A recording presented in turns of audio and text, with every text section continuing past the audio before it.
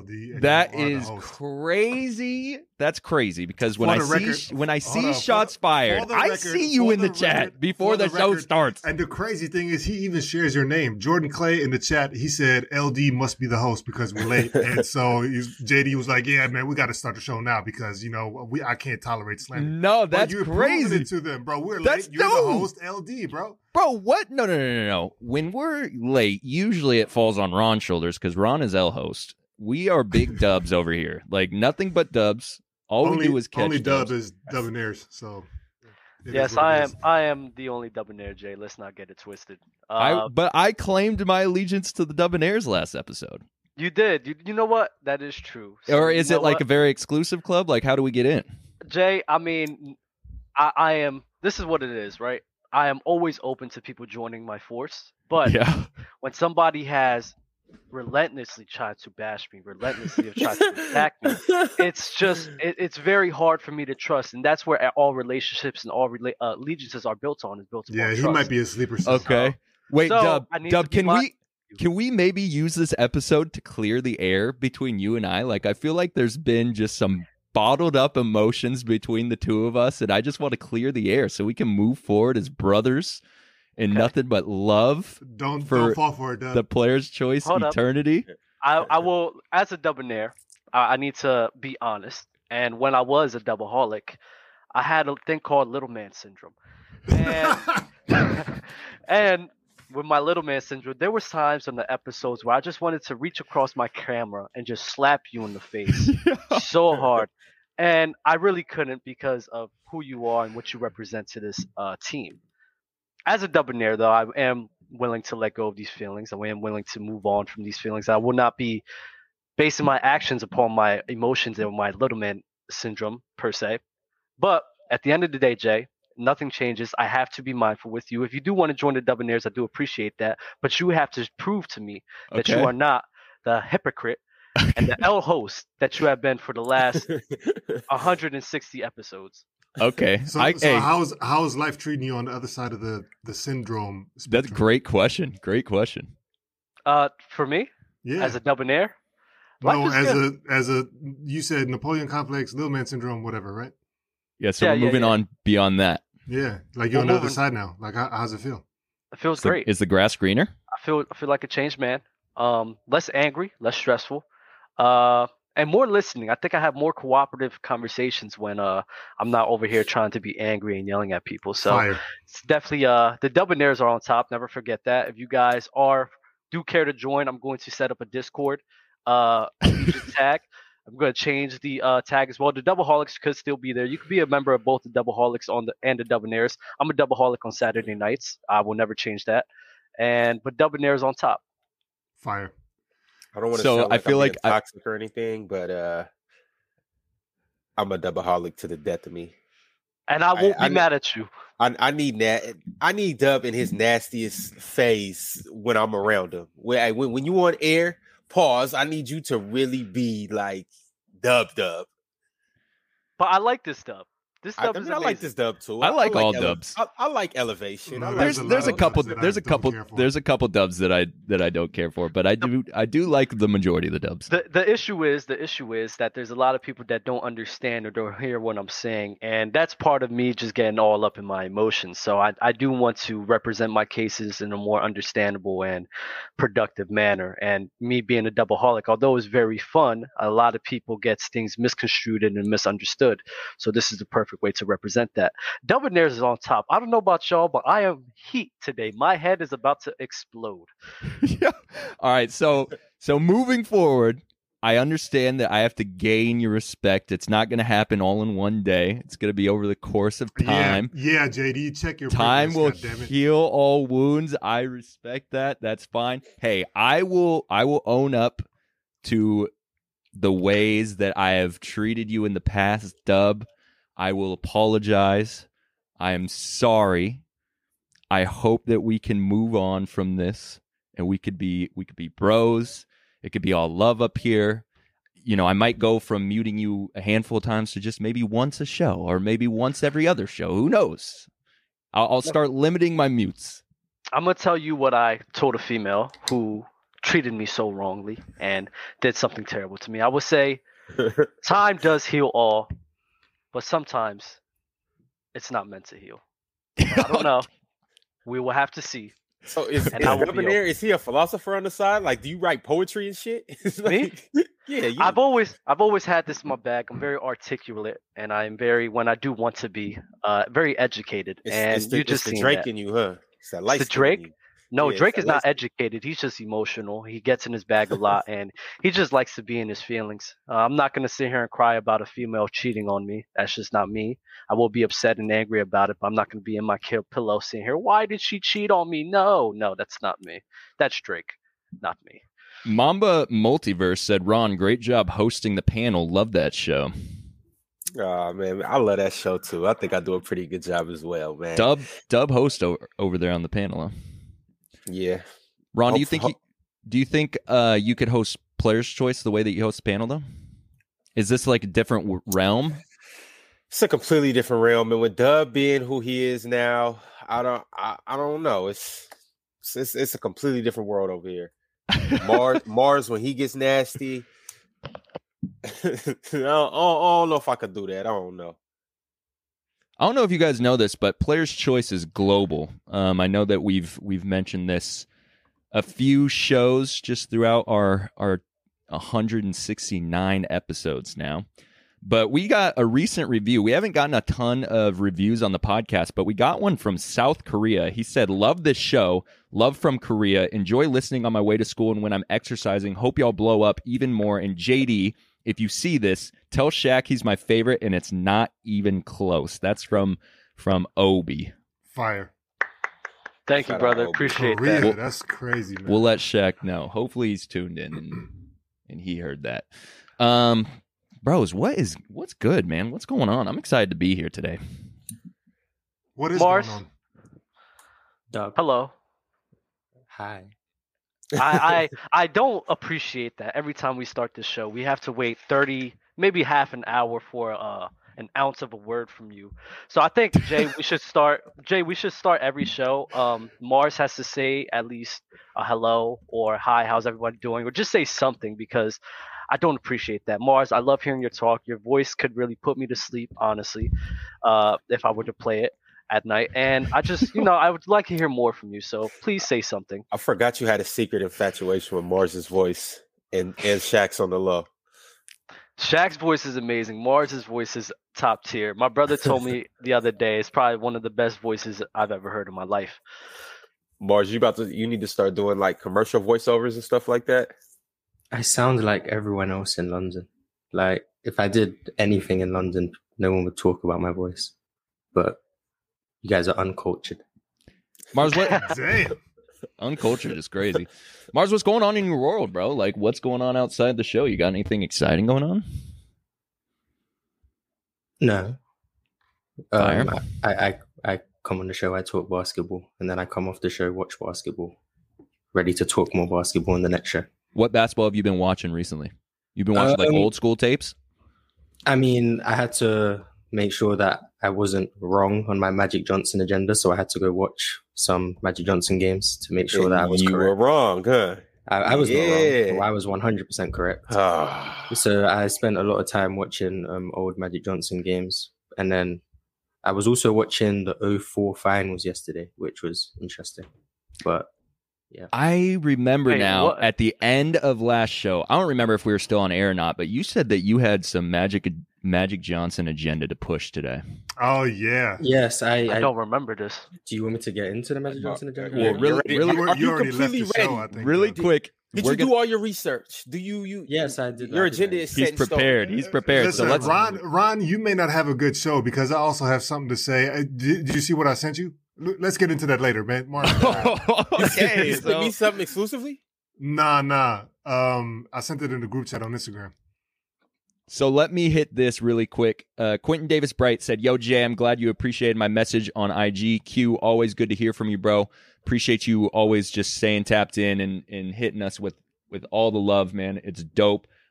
Before we get into this Magic Johnson agenda, I just want to give you guys kind of a overview of what is to come in this show. So we're going to be talking about what is going on in Phoenix. There's still some beef, I think, between Ayton and Monty Williams. I'd like to discuss some of that. And then we'll talk about some NBA Media Day coverage and other kind of spicy topics that are going on right now leading into the NBA season. We're less than a month away. We're like a couple weeks away, right? October 18th or 19th? Yeah, October 19th. A few weeks away, yes. Oh, no, basketball season is approaching. Basketball season is upon us. Yeah, it's the 18th. Winter is here. The Sixers play the Celtics first on TNT, and then the Lakers play the Warriors. Got a smooth doubleheader. Fire. Can we address something that before Mars gets in his bag, that seventh denim put right here? Please. Put it up on the screen. Dub still thinks it's impossible for robots to be programmed to capture stats like rebounds, steals, and blocks. That is not what I said. All I said was it's extremely difficult, and it's not something that I think we should expect within the next 3 to 5 years. That's part of me clarifying what I said instead of me just being in my bag. Of course it can happen. Technology, the things that humans are doing and capable is endless. The possibilities are endless, but it's something that's going to be extremely difficult to do. Continue, Mars. Yo, this is something that's been lingering on for like 3-4 shows. Like I missed it. Can I just know how this whole thing started? Oh, you missed it. Okay, I don't want to get all the way back. We'll give you the quick synopsis. So we were just talking about how it had to do with stat keeping and human error, and like, you know, it's up to interpretation of how you would calculate an assist. And then we kind of got into this bag of like, what if technology could just essentially calculate all the stats for us, and it just automatically in a computer it's calculated as opposed to somebody writing in a scorebook. And then we just kind of debated the possibilities of that and whatnot. And there is an aspect of that Shaq actually brought to our attention outside the show that is currently happening with a software for like watching film and whatnot. So there is technology there that does exist. It's just a matter of is that something that they would implement into the NBA. But anyway, we don't have to get all into that because that was from like 2 or 3 episodes ago. If you want to hear the entire conversation, go watch 166 or 167, I believe. But anyway, Mars, what is this Magic Johnson agenda? It's about mainly the way people talk about Magic Johnson, especially the first finals he was in. When, like, for example, there was a TikTok that was posted on the Players' Choice channel where it was about Dub's take on Chris Paul and Magic Johnson. And if you read the comments, you hear people talking about Magic Johnson replacing Kareem. Magic Johnson could play center. He could guard 1 through 5. All of that is nonsense. None of it is true. It's all made up. It's people just spewing revisionist history about nothing that actually happened in the game. If you watch the game, which I had to take my due diligence and do, even though I've watched it before, but I had to confirm so no one could say I was making it up. The only thing Magic Johnson did in that game that would imply he played center was do the jump ball at the start of the game. That's the only thing he did. And the only reason he did the jump ball was because the player who actually played center for the Lakers, Jim Jones, can't jump that high. That's the only reason he did it. He didn't guard Darryl Dawkins, who was the Philadelphia 76ers center. He didn't guard him for one possession, not one time. He was guarding Caldwell Jones and Bobby Jones when he came into the game. That's who he was guarding. Nothing really changed because they added Michael Cooper into the starting lineup. Magic Johnson didn't go from guarding Lionel Hollins to guarding a 4. He was either guarding Caldwell Jones the whole series or Dr. J. Nothing changed. He didn't change schematically. Nothing changed defensively. He was guarding the same people he always guarded. The only difference was Kareem didn't play and Michael Cooper went into the starting lineup. And people just ran with that because Magic Johnson had a great game, which I'm not denying. He was great. But he didn't replace Kareem and play center and start. So what was the starting lineup? It was Michael Cooper, Norm Nixon, Jim Jones, Magic Johnson, and Jamal Wilkes. That was the starting 5. Norm Nixon at the 1, Michael Cooper at the 2, Jamal Wilkes at the 3, Magic Johnson at the 4, and Jim Jones at the 5. Magic Johnson didn't guard Darryl Dawkins, who was the Sixers center the whole series. He didn't go near him. The only thing he did was do a jump ball, and people ran with it and acted like Magic Johnson could guard 1 through 5. He couldn't even guard 1s. He wasn't guarding Lionel Hollins that series. He couldn't guard 2s.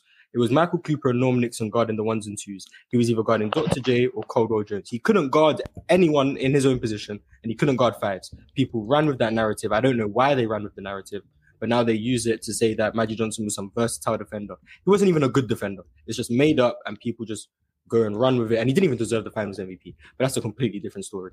But people just, when we talk about the old players, the stories about them tend to carry their legacy more than what actually happened on the court. And Magic Johnson in that 1v5 myth is probably the biggest example of that we have in recent history. And that was something I had to say because people just keep saying it. I had a debate in the YouTube comments about it with one guy. He said that Magic Johnson could guard 1 through 5. I asked him how he knew that. He said, did you watch the first finals? I knew he had never watched the first finals, but he wanted to say that I wasn't the one watching it. But I know he's wrong, and I just had to say that to the world. So that comment is what set a fire under you, that you had to go watch this so you could prove him wrong. I see it all the time, and I knew it was never true because I'd watched the series.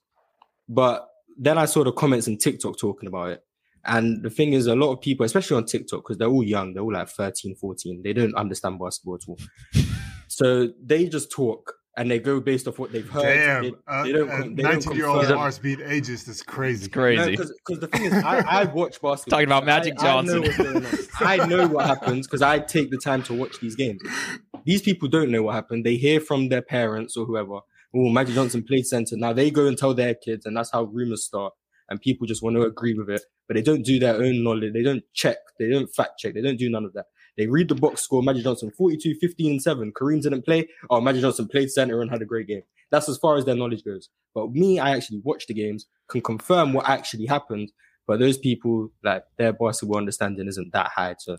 Mark, so he wasn't in there banging in the post. He wasn't guarding the center. No. Caldwell Jones was more of a, for the time, he was more of a stretch four. He wasn't shooting threes, but he was more operating in the mid range. He wasn't a post player. He wasn't even a scorer. Like, they never gave the ball to Caldwell Jones and said, "Go get a bucket." That wasn't a thing. And then Bobby Jones, everyone knows he was a great defender. There wasn't much offense with him either.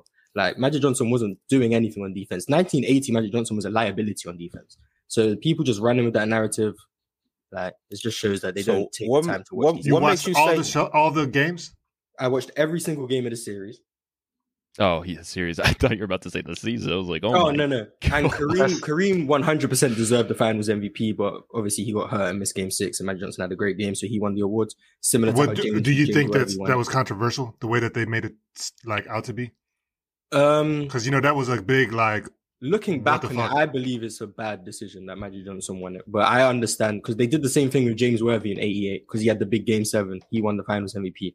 Magic Johnson clearly deserved that one as well. So back in the day, it seemed to be whoever had the big closeout game would, if like it was close, they would win the finals MVP. I don't agree with that, but that's how they seem to do it. So I guess it balanced out. Magic got when he didn't deserve, but he lost when he did deserve. So okay.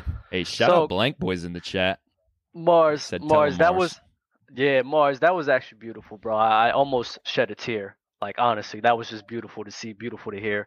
So I would like to ask you this question. Don't you think that a healthy Chris Paul could possibly do the same thing that Magic Johnson has done on the Lakers? In the 80s? Yes. Yeah, probably. And I go a step further to say that they don't lose to Houston in 1984, I believe. Is it 84 or 86, one of them years, where the Lakers were in turmoil that year. And part of the blame towards that is Magic Johnson because he requested a trade because he didn't like the coaching change and they were trying to change the system and take the ball out of his hands, and he actually requested a trade, and it kind of ruined the Lakers' chemistry that season. But so Chris Paul's never requested a trade?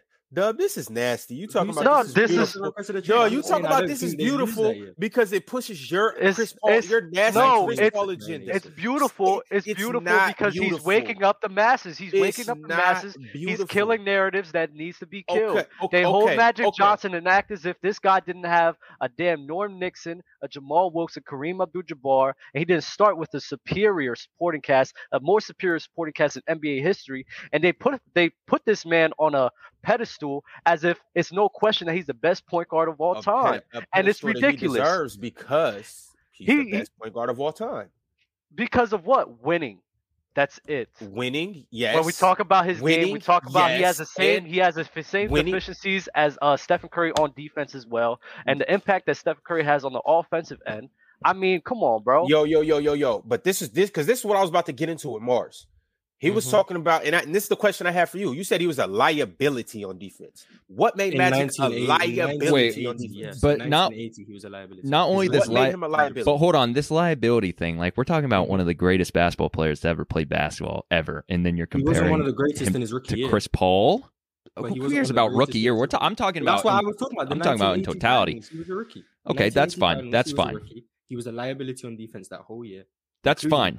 That's fine. But Dub just said that CP3 could do what Magic did. Unless you were just talking about specifically then. No, yes, barring injury, and this is the main thing that I have to say about Chris Paul, and barring injury, this guy is one of the most complete point guards of all time. There's really no flaws in his game, and what he does in the postseason, he always performs to the task. There's maybe like 2 or 3 postseasons. Okay, wait. When you say he could do the same thing that Magic could have, did, you mean like just the success? Win.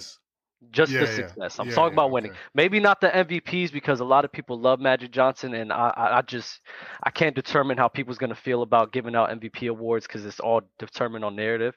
But I think that they win 5 chips. Sports no matter Fluent, what. I need you to come up here and cook these bozos. Sports Fluent, please chime in if you're ready to come on the show. Calling Sports Fluent. He will come in here and set the record. You guys will log off the show, I swear. If he comes Hold on. About what? Also, Sports Fluent is the biggest Magic fan in all of the Players' Choice. And he was network. the only one who actually watched all of those games as well.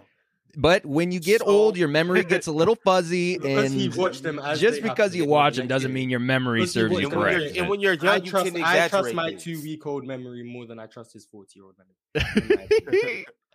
I watched the series much more. Aegis Mars is fire, man. I love it. Everybody could get it. Fucking babies in strollers, senior citizens, everybody could get it, man. Nobody's safe out here. I assume I've watched the series more recently than Fluent has, so I'm going to trust what I watched more than I'm going to trust what he watched.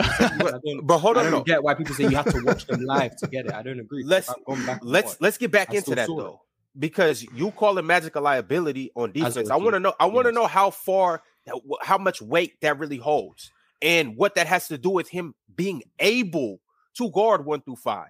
Nobody ever said Magic was gonna lock up the 1, lock up the 2, put the center in shackles, and he won't be able to get a rebound. Nobody said that. The ability to be able to guard 1 through 5 is still an asset. That's all we were saying. How many above average defenders are in the league? How many elite defenders are in the league? You can probably count on both hands elite defenders in the NBA. And that's it. Yo, I say Zion Williamson can play defense, and you guys lost your mind. Yeah, he can't. Oh, speaking of Zion, I want to talk about you see what I'm saying? Too. So, bro, being in the passing lane, because he was standing there doesn't mean who can guard 1 through 5? Not many people. That's why Magic Johnson shouldn't be thrown into that conversation. Marcus Smart was the defensive player of the year last year and was in the finals getting cooked. Yeah, so who can guard 1 through 5? No one says he can. I mean, if we're talking about elite defenders, quote unquote, right? You will put an elite defender on an elite offensive guy. The elite offensive guy is if he's on, when he's on. There is no defending that person, so it doesn't really matter. Like everybody's getting cooked. That, but Magic Johnson wasn't guarding elite guys. He still wasn't good. He couldn't guard his own position. You just said he was guarding Dr. J. And who is that? Doing in that series? And who is that? And Magic Johnson was not doing a good job. Just so you know, but that's the point we just made. Him the whole time. It wouldn't have. I don't care if you would have put Ron Artest in a time machine and sent him back to that series. Dr. J. Cook and Ron Artest do a better job. You know why? Because he's a good defender. Magic Johnson wasn't a good defender. I just said Ron Artest would get cooked too, and he's a good defender. I'm not saying Magic Johnson don't get cooked by Dr. J. I'm not saying that. I'm saying he wasn't a good defender. I'm not saying he wasn't a good defender because he got cooked by Dr. J. He wasn't a good defender because he was too slow to guard his own position, which is point guard. He couldn't guard shooting guards for the same reason. He couldn't guard any athletic wings, Dr. J included. He could only guard stretch fours who weren't post players, and he couldn't guard 1-5. There was not one post player who Magic Johnson could legitimately guard. He had either guard unathletic threes or stretch fours. That's as far as his limit of guarding went. He wasn't a good defender by any measure. That's all he could lock up, is what you're saying. No, he didn't lock up. I mean, but to be fair though, that's a lot of like average defenders spectrum. You know what I mean? Like that is as far as their defensive capabilities go. In his prime, he was average. As a rookie, he was below average. He wasn't even good at guarding anyone as a rookie. Yo, the point he's a rookie. I don't expect. J-Rob, you don't own any lights? Hold on, I'm about to turn some on right now. It's not light enough, right? I was thinking the same thing. I like that hoodie though. The point I'm making is he was tall enough to guard any big. At 6'9", he could guard a center. I'm not saying he could lock him up. He could guard a center. He could guard a power forward. You just said he can guard threes. Now, when it comes to point guards and shooting guards, yes, you said, okay, yeah, he's not fast enough. But at the same time, that's when I go to your dude, Steph Curry. He can't guard point guards either. So it's like he's an average defender, and he was a liability. Okay, but that's the point I'm making, though. You don't have to be a great defender to guard somebody. He can guard 1 through 5. He may not be exceptional at guarding ones. He might not be amazing at guarding 5s. If you're you know what you're saying, half of the positions to guard 1 through 5. You can't guard 1 through 5. Nobody said he was an elite defender. So why do people say he can guard 1 through 5? Because he can guard 1 through 5. I just told you he can guard 1 through 5. Steph Curry can get switched onto a center, and he's technically guarding him. So Steph not can guard 1 through 5. Okay, but Magic can guard a point guard better than Steph Curry can guard. Like Rudy is switching out on the wing defender, and he's technically guarding him too. Yo, Magic guarding a point guard. Nobody's gonna pick on Magic and just say, "Oh, we're isoing Magic all game." Go watch Magic Johnson guarding Isaiah Thomas, and look what happens. He can't stay in front of people. That's one. That's one. That's one player. That was the first. You're bringing up elite players. Point guards. He couldn't guard point guards. There was a 1 point guard Magic Johnson could stay in front of consistently. I'm sure there was 1 point guard. There's not. You name me somebody in history that can guard Isaiah Thomas. Nate, give me one person. Jesus Christ. So they don't try to isolate. Wait, Jesus Christ. Jesus Christ could probably guard try to Isaiah isolate Magic Johnson on Isaiah Thomas. No, it's not that. I hate that point. Guarding any point guards. There was a reason why they had to get Michael Cooper. There was a reason Norm Nixon was playing defense. Jamal Wilkes. So now I'm finna go down the whole spectrum of great players who didn't have to guard people because you saved your great players for offense. That's fine. Why does LeBron get Shane Battier? Defenders? Why does LeBron get Shane Battier on the defenders? That's the only reason I'm bringing this up. I don't care about Magic Johnson's defense. I never use it in arguments. But when people say he could guard 1 through 5, which is objectively false, I'm going to talk about his defense and how it was trash. It's not false, though. It's not. Well, I think Ron, what you're saying is just because you have the ability to do something, then you have to win points. I mean, Jokic has the ability to guard 1 through 5. Rudy Gobert has the ability to guard 1 through 5. That doesn't. Everyone has the ability to guard. Everybody. No. Wait, Dub is actually right. Ron. Before you go crazy, Euro, what I'm saying is, what Ron is saying, just because you have the ability to do something does not mean that you're good at it. But just because somebody has the ability to go 1 through 5, that should be winning points. I'm saying no. If you're a bad defender, you're a bad defender. Regardless if you're versatile or not, you're bad. That's what the point I was making. So you can be a versatile defender, but still be bad at every aspect of your versatility. Just because you can you can be below. 5, if you can guard 1 through 5, right? You can be a below average defender defending the 1, the 2, the 3, the 4. Like that's what you're saying. Euro, what he's saying. What he's saying is technically, and he's not wrong. Every single player can guard 1 through 5. You know why? But they can't stop. We should stop 1 through 5. We should not even introduce that shit because technically speaking, everybody that lives on this planet Earth can be an NBA player because we toss this motherfucker a jersey and boom, we put him, we sub him in, and guess what? He's an NBA player. Come on, Euro, that's a little. That's what he's doing. Like and if you think that's nasty, I think that's nasty too. We should just dismiss all of that. Like, let's not even talk about that. That's crazy. Right. Well, let's not. We have some super chats. I'd like to actually get to these super chats because the Magic Johnson agenda, here for it. Thank you for bringing that up, Mars. That was great conversation. Mike Will, hope you fellas are having a great Wednesday. Road to 100K. Facts, Mike Will. We're gonna hit that fast, bro. Thank you for the super chat.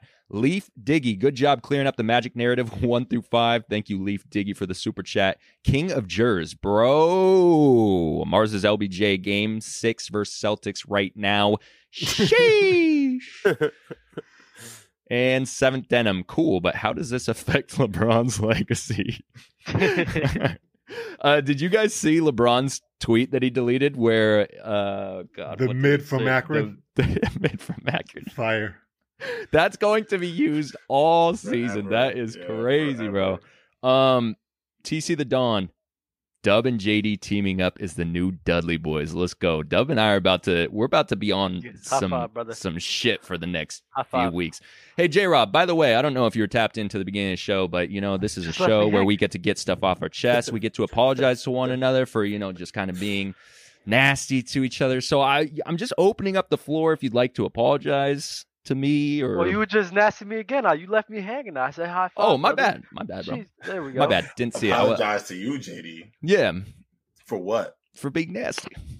Bro, you was out here disrespecting me on Twitter and my Yukon Huskies, bro. That was hilarious. You that was back and forth me, was crazy. You know that video, Adrian Broner, like, damn, I'm getting cooked. That's how I felt in that moment. I had no defense. We was losing by 40. Getting smoked by 40. Like,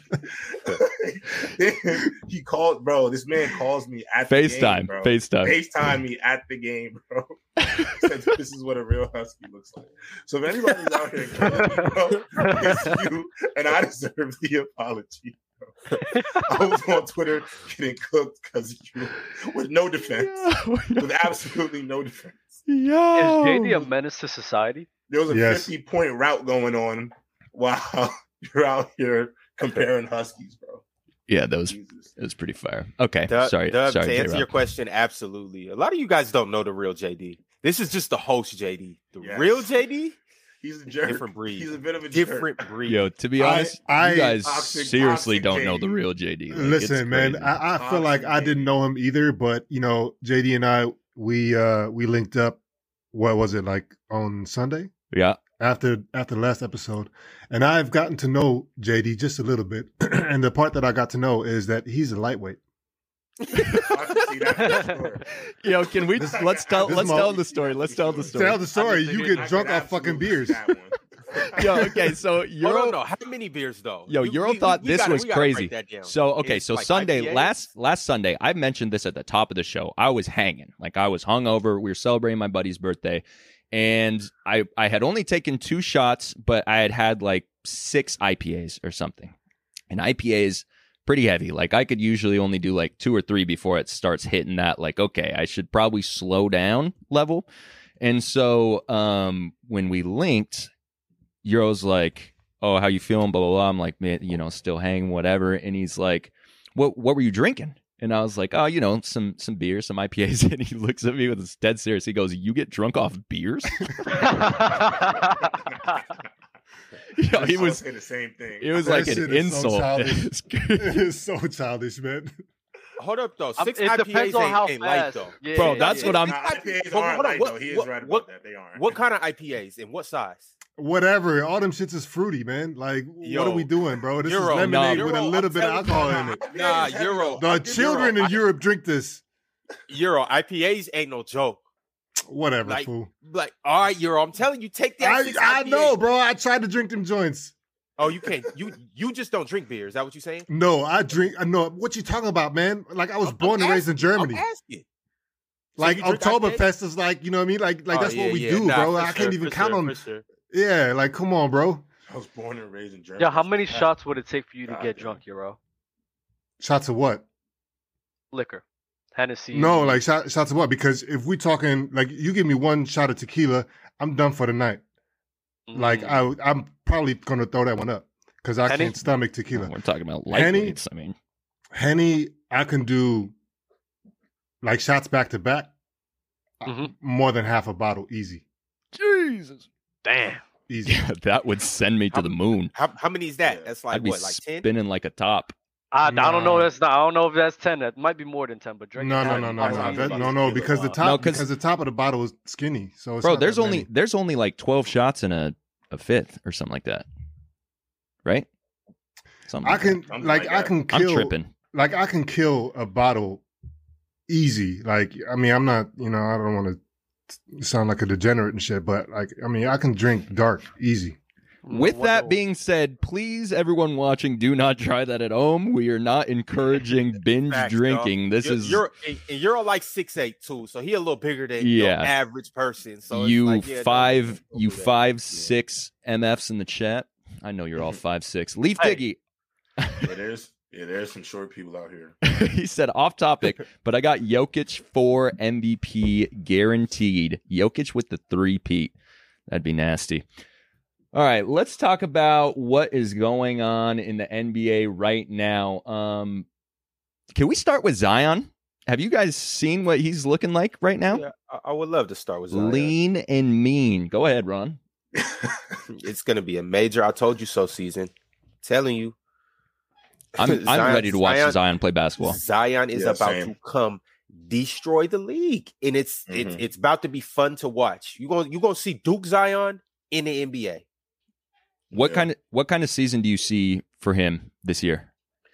Since CJ McCollum's over there, I think his scoring average is going to go down from when he averaged 28. What it was like 28. I forgot. It's like 27. 7 in, and they got Ingram. Who see him? I was about to say, 28. I still see that. There's a lot of points on that team. I think he's going to fly under the radar, as is everybody else on New Orleans. But they will be the sleeper because they're a small market team. Nobody's going to be paying attention to them, and they're going to rack up some dubs. Like, you're going to all of a sudden it's like, oh shit, well, bro. I mean, yeah, like I feel like they can be what the Cavs were last year. Before Zion got hurt, he was getting a lot of garbage buckets, but he's going to have an opportunity to get even more garbage buckets, and the heat's going to be taken off him with the addition of CJ McCollum being the elite scorer that he is. Yes, I said elite. And Brandon Ingram, who can run it up too. So that those three are nice. Very under the radar. Euro, I agree with you. Yeah, and I think the fact that they didn't make the playoffs, but they were in the play-in, right? Yeah. No, they made they did. They made the playoffs. They made the playoffs. They played against the Suns. But it was via the play-in, right? No. Oh, wait. Actually. Yeah, it was a close series. I think you are right. Game 6 and Game 7. Regardless, this was the first postseason experience for those guys, and I think they smell blood. They were playing. You're right, Euro. Yeah, and so then they smell blood because I just remember like BI just his face, like how he was looking, like I want this, just not knowing how to get it done. Yeah. And like with CJ, the experience and everything, because he came like late, right? Man, I don't know, man. Like I'm looking forward to them actually getting a lot better this year. Mars hates Brandon Ingram. Why? When he was at Duke, I was rooting for him in a game against Kentucky, and he went like 2 for 16. It stems deep. So ever since then, I said I would never root for him again, and now I just actively root against him. Nasty. Wow, that's commitment right there. That is went from I'm not rooting for him to fuck this guy. And why did you want him to win that game? He said, "Yep." You had money on that game or something? No, I was like 5 years can't old. Gamble. Yeah. But wow. Wait, no, that doesn't. Wow. I get it. Because that was the one year I was actually watching college basketball, and for a weird reason, I was actually more of a fan of Kentucky that year because of Tyler Ulis. But I had a friend who told me that Kentucky were going to win, and I just like being against my friends. So I told him that Duke were going to win because obviously Brandon Ingram, at that point, it was him and Ben Simmons 1 and 2. I said he was going to go crazy, but me and him like bet separately, not like with like a website, but me and him put a bet down. And Brandon Ingram had like 5 points, and I lost a bet. So I blame Brandon Ingram. You did have a bet on the game. Do you watch? I said money, but I meant, did you have a bet on the game though? I had a bet on the game. Do you watch college basketball closely, Morris? Not unless there's a prospect I'm really interested in. I don't like actively watch it. But if there's someone who I was interested in coming out of high school, or someone who like might be on the Warriors' radar, I'll watch like college or G League or wherever they're playing, or overseas. Yeah. Do you have somebody for this year? I mean, I'm trying to watch Victor Wembanyama as much as I can. I knew that was coming. Yeah, but I mean, he's not. Scoot Henderson in the G League. I'm trying to watch him as well. But in college, not really, because most people are playing in other like things. You got the OTE, I think it's called. That's where the Twins are playing. Yeah, the Twins. They're interesting, but no one in college is really at this point. I used to watch an insane amount of college basketball. Like I'd just be scrolling through my channels trying to find a game, and when it was like the most random college teams you could think of with nobody on those teams, I'd be watching those. And now it's like I only watch March Madness. College basketball is trash. You think it's trash? I used to actually like it better than the NBA. College basketball. I actually liked it better than the NBA. I used to be like this, like the days before the game or whatever. When we used to do scouting shit, I would be like this. Like I don't care. I should have though. I should have, because we played Villanova one year. This is my freshman year. This was crazy. This was when Kyle Lowry was playing the 4. Randy Foy, Alan Ray. They had somebody else. Their entire starting lineup went to the league. I should have paid attention. I would just leave it at that. All right, we got a super chat from Cam Cobain. Said, Redeem Team versus Dream Team. Who wins and why? That's in 2012, right? The Redeem Team? Yeah, so Dwayne... Like Kobe, KD... 2008. 2008. Dwayne Wade, Kobe, Braun, Melo, Dwight. I mean, those are like the big 5. I don't remember everyone on that team. And then Dream Team, Magic, Mike, Larry, Barkley, Malone. The Redeem Team wins. I'm taking Redeem Team as well. I'm also taking the Redeem Team. Wow, no Dream Team. Ron, I know you're taking... You better stop with that no Dream Team shit. You know exactly who I'm taking. I know you're taking the Dream Team. Come on. Hey, that Dream Team going to turn... Hey, it's going to be Dream Team versus the Nightmares. I promise you. I mean, but it'd be a good game, no, but I'm just like... Oh, no, I think the Dream Team got a little too much for him. Fair. All right, let's talk about the Suns, bro.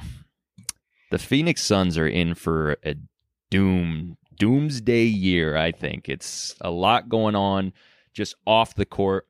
And if you have been paying attention to media day stuff, DeAndre Ayton had a short little interview. At least the clip was short. I haven't watched the full interview. I don't know if there's more. I'm sure there is. But in short, when he was asked if he were... Well, first, he was asked if he had been talking to Monty Williams at all since the season ended. He said they haven't talked at all. And then at the end of the clip, the reporter said, if you were to talk to Monty, what would you tell him? And he responded saying, I could show him better than I could tell him. Now, I know what some of you probably think he's alluding to. I think he's just alluding to the fact, like, he might think that Monty Williams doesn't look at him as the player that he thinks he is. And so he's what he means by that, this is how I'm interpreting it, is that he's just going to show him with his play. He's going to come out and try and have, in whatever year, whatever season, but he's just going to prove with his play and not say anything. That's how I'm interpreting it. What's the beef between them? So the game that they got absolutely annihilated by the Mavs, they lost by like 30. He got benched. I think he only played like 17 minutes or something. And then I think he was chirping at Monty on the bench. And then he refused to go back in, I think. Mm-hmm. They got into like a little verbal argument, and he didn't play for the rest of the game, I think. I think this is not cause enough to panic. I think, number one, this is a long season, right? Ayton got paid.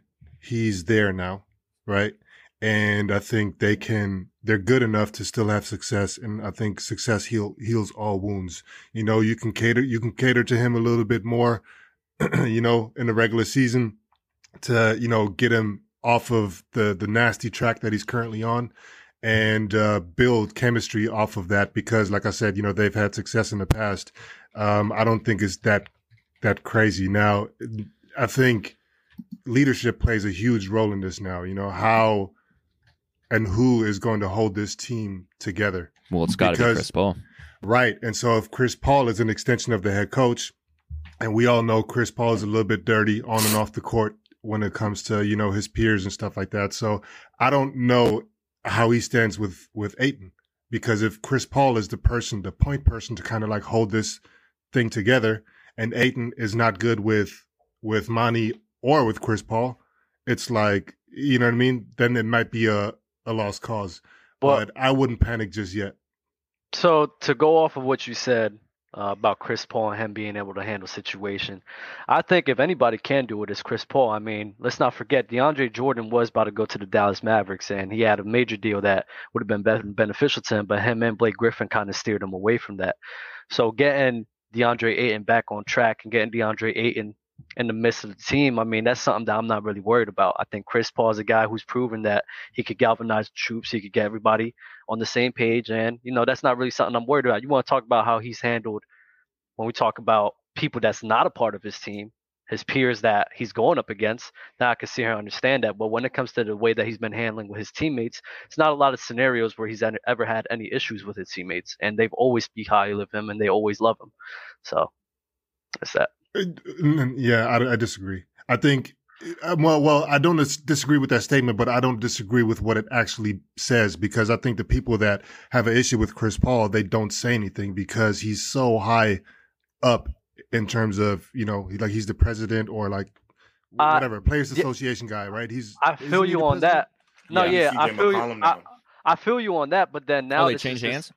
But now this is just, I feel you on that, but now this is just a speculation on what you think is happening. You're saying that these players feel this way without us even knowing. So based off what I know, how he's handled situations and the teammates he's been a part of, based off what I know, I haven't seen any issues to say DeAndre Ayton has a problem with CP3.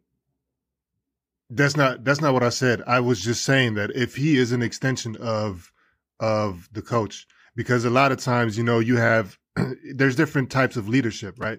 You have players, that are just leaders on, like, in their own right. You know what I mean? You see the coach's vision and they implement it in their way or whatever. And so, like, the rest of the team, they follow the player more so than the coach, but the coach and the leader, you know what I mean? They're like this though. Then there's a guy who's basically just regurgitating what the coach is saying. You know what I mean? Mm-hmm. The coach is saying this thing. The coach can't get through to a certain player. And so now the player's like, you know what coach said, so you should do type of shit. You know what I mean? If this is the case and Aiden got an issue with Monty, he's not going to, you know what I mean? He's like, yo, why are you, Chris Paul, why are you talking to me? Tell Monty to come talk to me if he wants to talk to me. You know what I mean? So if that's the case, then we have an issue. That's all I was saying. It could be the case, but maybe CP3 could be the bridge. Maybe CP3 could be the bridge to bring those two together, So even Chris Paul is his own man. He's his own man. He's been his own man for years. He's a vet in the league, and he's a guy who has his own voice. So Chris Paul could be the bridge between the two. Here's the thing. Yeah. They're going to sit down at some point. If they haven't already, they're going to sit down, they're going to hash it out, they're going to move on past it. I think it's just one of those things. It's going to get overhyped in the media. Of course, we're doing the same thing. We're going to talk about it. But in the end, they are professional basketball players. They're going to go play. They're going to go compete. I don't think that this is going to weigh too heavy on them. Right. And that's why I said it's a collection of things that with the Suns, obviously with the Sarver situation, DeAndre Ayton signing with the Pacers, and then the Suns matching it, and then the Monty Williams thing at the end of the season, and now carrying over into this season. But to be fair, Monty Williams says in the offseason he doesn't really talk to his players that much because they spend a long time together in the season, and he's like, they need a break from me, I need a break from them. So overreaction maybe. And I'm gonna tell you what's an even bigger issue than this whole DeAndre Ayton thing. Because I really don't think, and even with the Sarver thing as well, that doesn't affect the players personally. DeAndre Ayton got his money. All these players are paid. They all had a good offseason or whatever they did. So as in terms of playing basketball, I don't think none of that affects them. Because even just based on last year, the year before that, the Suns were kind of a gritty type of team anyway. So I don't think they lose their grit or motivation or anything like that. I think they'll be all right. Yeah, it might affect them a little bit, but I think that I'm not talking about together. I'm not talking about all players. I'm talking about Ayton, because my only concern with him is that he's like, he will just be passive. I don't want to say passive, but absent-minded, where it's like, you know what? I got my bag now. I am here.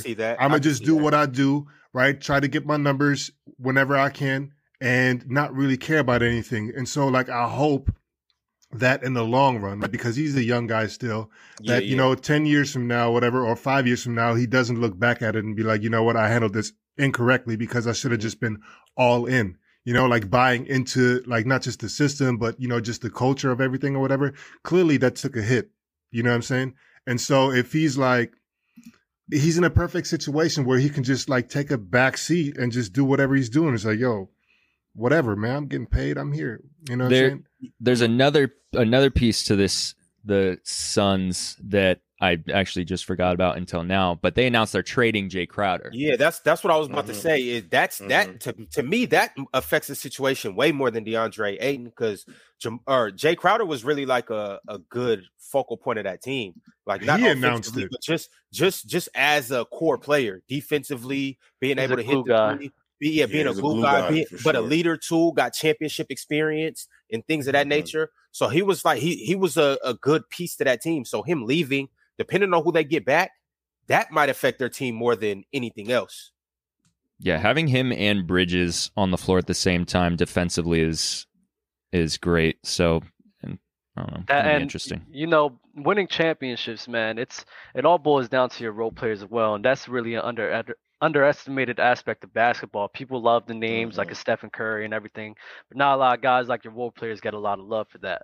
And Jay Crowder, the part of the reason why we struggled with Miami Heat, we went to the finals with the Jay Crowder, and then afterwards we kind of struggled. We lost the absence. There was an absence of a versatile defender who could also hit a 3-point shot, and that's something that we really needed for our team. The next year we got a PJ Tucker, and we seen the jump that we had. Sometimes a role player, even though that through the global scale, they're not really like a top 10, top 15 player in the league, but they can have a tremendous impact on your team in the way they perform. And Jay Crowder is one of the best role players in the NBA. Every team that he goes to, they're in the playoffs, and he's always making an impact wherever he goes. So it's not like he's a slouch. How many finals has Jay Crowder been to? He's been to like 3. Yeah, he played with Cleveland, then he played with Miami. Played that big year in Miami when they went to the finals. He played a crucial role in that team. Phoenix, he played a crucial role on this team last year. But then also, remember them Boston teams where they had Avery Bradley, Isaiah Thomas. Who else was on that team? They had some other people too. He was a crucial guy on that team as well in helping them. Yeah, they didn't go to the finals, but they made a couple big playoff runs. Yeah, I don't know if I am super convinced when it comes to Crowder. We know you're holding the 3 and geek D guy that never makes a 3. Yeah, no, I mean this is just circumstantial. You know what I mean? Like, I'm not saying that he can't shoot. Right. I was just saying, like, you know what I mean? It was just like a freak fact that I have never, like, when I'm watching live games or whatever and Jay Crowder's playing, I've never seen him make a 3 up until I put that out in the universe, and then he went off for like 6 for 6 that next game or some shit like that. Right. You know what I mean? Like, up until that point, I've never, but that doesn't mean that he's not nice or not this, not that or whatever. I'm just saying, like, I think the way that Ron is talking is generally the perception of him. And I think he's given too much responsibility, or teams are relying too much on him to, you know what I mean? And his role to be impact the team. Yeah. Like, I think, but he's very impactful. A guy like that is so impactful. Yeah, but I'm saying it's like, do you rely on, like, do you have to have that production from him? I think so. It's right. And so I don't think, is he consistent enough to just call on that every single time? Maybe not from the 3 ball. It's not about calling plays. Defensive side, for sure. Defense, rebound, and even this goes under the radar. Intimidation as well. And I'm talking about Jay Crowder and PJ Tucker specifically. What they bring at that 4, being somebody that can stretch the floor on the 4, but at the 4, but still guard other 4s. Right. And PJ Tucker. Like, who'd you rather have, PJ Tucker or Jay Crowder? You'd rather have PJ Tucker probably. And so my question now is, do you think teams rely on, like, you know, just the perception and, like, you know, the role that each of those guys play with their respective teams? Do you think Jay Crowder has a bigger role or PJ Tucker? I think it's one and the same. I think it's one and the same, and I think it's very important for the team. But this is why you have to do almost the same thing. Right. I think it's minimal. I think there's a minimal difference, but I think teams are relying on Jay Crowder more than they are PJ Tucker. Go ahead, Dub. I hear what you're saying. I get what you're saying. Go ahead, Dub. I get what you're saying too, but I mean, they asked him to do the role, and it's their job to fulfill that role. Is provide defense and provide spacing. It's on the other guys like Chris Paul and Devin Booker and Jimmy Butler to perform to the superstar aspirations that we hold them to. And if they don't do their job, the reason why they lost in the playoffs was because of the struggles of Devin Booker and a CP3, not because of a Jay Crowder. And Amy Parker, PJ Tucker, I think, is 37, and Jay Crowder is 32. So, I mean, yes, age, you could also look at age, but, like, PJ Tucker's in really good shape. Like, his game isn't so reliant on for sure his physical ability, which I don't think is diminished. But he's not like saving energy for the offensive side of the floor. So when you look at a PJ Tucker, I don't know that his age is so much of a factor. And like in today's day and age too, like we're going to start seeing a lot of players play late into their 30s. So, but Gerald, you have anything to say about this? No, I was just going to say that I think there is like a clear difference between PJ and Jay Crowder, only for the fact that Jay Crowder isn't asked to do the same defensive responsibilities as a PJ Tucker to me, because Mikal Bridges is usually the guy that's guarding an opposing team's best player, while as PJ Tucker is the guy who's usually guarding a team's best perimeter player. So I do ultimately like they do the same job per se, but I do think PJ Tucker is known for doing that job at a higher level. And I mean, also, then in 1 year he led the league in corner threes. Hasn't he done that like twice? Actually, PJ Tucker, I think something along those lines. But to your point, Jay Crowder would be asked to guard the best player if they didn't have another elite defender like that. So you know, it's just a circumstance. You go to Giannis. No, I don't think it's circumstance for sure, but. And I would prefer that. But that's my point. Right. But that's my point, though, right? So, like, you having to rely on PJ Tucker, like, he doesn't have to shoulder that much responsibility as to, you know what I mean? Point. Yeah. So that's all I was saying. I'm not trying to take anything away from Crowder. Facts. Yeah, but they are one and the same. Like, they're the same type of player, for sure. Hear you. Jamar's Hall, my bad. Do Kobe and Chris Paul get a ring together, if y'all think so, against what team and what year, if history goes as is for the teams on the East? I mean, we can go off of the year. Kobe tears his Achilles as well, or does he stay healthy? Was that that year? There, he doesn't tear his Achilles. No, he got hurt the year after, I believe. It was 2013. I don't know. Yeah, so I thought it was the same year because it might have been the same year. Yeah, Steve Nash was supposed to. Yeah, Steve Nash went there, and that was the year that CP3 was going to go there. And that was the year where he tore his Achilles. I think if CP3 goes there, he doesn't tear his Achilles because he's not going to be trying so hard to push his team to the playoffs. You don't know that. It's a domino effect. You haven't seen the butterfly. He doesn't have to end the season playing butterfly effect the whole time, just trying to be an ace. I think they would have been a crazy tandem. Yeah, I still don't think they won the title. I think Kobe would have been the clear leader. I think CP3 would have clearly bowed to him, and he would have been a Derek Fisher type to Kobe in terms of the dynamic. But CP3 obviously bringing what CP3 is bringing to the plate. I think that would have been dangerous, them two together, for sure. I think their leadership styles came out the same too, though. And I think that would have also worked out in the locker room. I think honestly, Mars, I think they had definitely a good chance of being that Miami team. That was 2012, right? 2012-13. 2012-13, that was the first year they won? That was the first year Chris Paul would have been there. Mm-hmm. No, I'm talking about Miami. Sure it wasn't the year before that? That was the first year they won, right? 2012? The first year they won was 2012, yeah. Yeah, so I think that team definitely could have competed. I'm assuming that Paul Gasol would still be there and Chris Paul and Kobe Bryant with some other defensive guys. I mean, listen, it will just come down to really Kobe versus LeBron, and that's really one of the finals that we were robbed of due to injury, bro. And it's really sad to see. It's a shame that David Stern had to veto that trade because we really were robbed of seeing that in the finals. Could have gone either way, in my opinion. Chris Paul was traded in 2011, so I was a year off. Jamar's Hall also sent a follow-up super chat, said, love the show, been a fan for the last 6 months. Fire. Thank you for tuning in. My next question is, do y'all think Devin Booker is better than PG, Butler, Ja, or Trae Young? No, yes, no. PG, Butler, no, Ja. yes. Him and PG is kind of close for me, though, but... No, yes, no.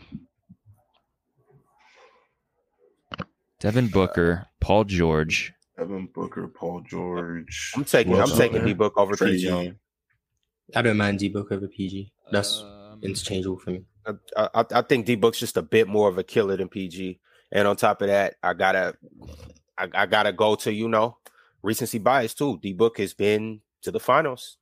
And on that finals run, On that finals run, you can laugh if you want to, Mars, because during that whole finals run, D-Book was killing every stop of the way. I think he had the most points for a player ever in his first playoffs.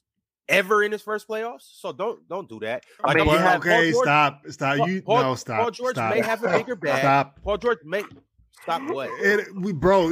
For the first time in his playoffs ever, like, you know what I mean? Like, what does that even mean? Because he can be a grown ass man as opposed to being a rookie. Like, you know what I mean? Now, he for sure was older than your normal person. So he's already seasoned. So he's closer than his prime. It's like, what do you expect from a player? First time playoff, you know what I mean? Like that. To me, what you're saying is.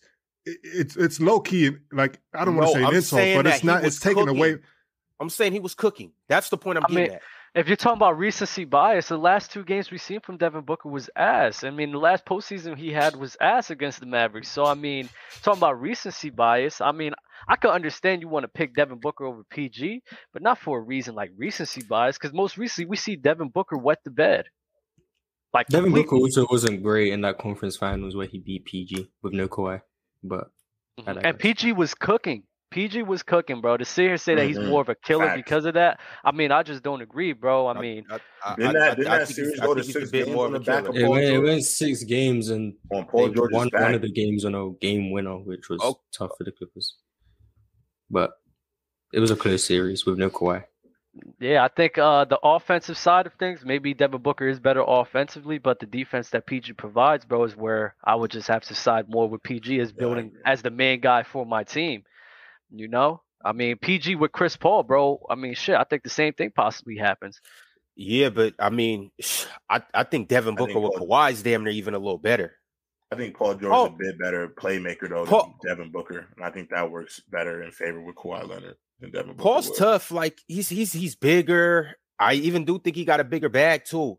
But it's something about D-Book. D-Book don't be playing when he gets on the floor. He's straight to the point. He's just a killer. Straight to a 2 for 14. All right. Okay, so check this out, because I can do this with Paul George all day. Don't make me go back to the OKC series because I don't want to do this because PG really my guy. But don't make me go back to the OKC series when he did what he did and was let it. Okay, that's even more to my point. He got a long career of what has he really done? Got to do with current day. Current day. I told you, current day. I'm taking Devin Booker, but I'm saying Paul George has been a great player as for the number one option. That's a good question. I don't want either one of them. If I need a shooting guard, I want Devin Booker. But as a number one option, it's kind of up in the air. I'll still probably take PG, or I'll still probably take Book as a number 2.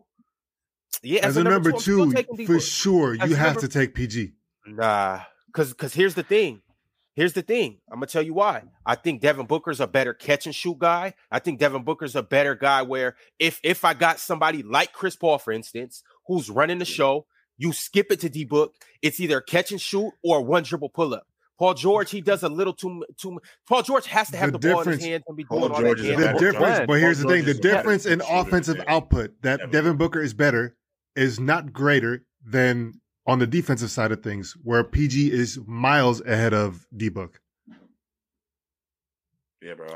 So when we're talking about the complete game, right? Offensive side and defensive side, PG clears. And let's not forget, I mean, Paul George had his best year with Russell Westbrook. So he could play. He could play off the ball. And I think it's ridiculous to say that Devin Booker is a better catch and shoot guy than Paul George. You can say that if you want, but it's not going to be crazy. Like, it's not going to be like PG is a clearly better 3-point shooter. You're going to be very comfortable passing it to PG. Like, it's not going to be like, oh shit, I hope he makes the shot. I didn't say he was miles ahead of him. So that's what I'm saying. So like, you have to, especially when we're talking about, those guys being the second option. You can live with the first option if the first option is really a dog like that. You can live with him and his shortcomings on the defensive end or whatever. You know what I'm saying? But for your second guy, they have to be a more complete player than the first guy, even if they're not better than whatever the first guy main responsibility is. And so PG is he's one of the most well-rounded players that we have. Most definitely. I'm just saying, it's been a lot of times where I've seen PG come up short when I think he should have did more with how good he is too. It's been plenty of games, even a couple years ago in the playoffs with the Clippers. It's been plenty of times where it's like, Paul George, you the dude. We need you to step up. Where are you at? And he just doesn't quite get it done. I'm asking when because I'm telling you, you guys are because when we do these debates, it makes it seem like you hate a dude. And I'm really, bro, I'm a Clippers fan this year. I fuck with Paul George. But the point I'm trying to make is now when you get to guys like this, you have to nitpick. And I'm like, PG, you've had a long enough career for us to really see who you may be. But when we talking about coming up short, did you basically implying that Booker didn't come up short? Number one. Number two, why are we looking at when we're talking about, PG being the number 2 guy, why is he the guy to, be put in a position to make something happen then? I just think as a number 2 guy, with like I said earlier, a number 2 guy, I would rather my number 2 be a guy that can score in 2 to 3 dribbles than a guy that has to come off pick and rolls and dribble. PG can score off 2 or 3 dribbles, bro. He can, but he doesn't. I'm not saying he can't. PG can catch and shoot. I'm not saying he can't. I even said that Paul George's bag is a little bigger than Devin's.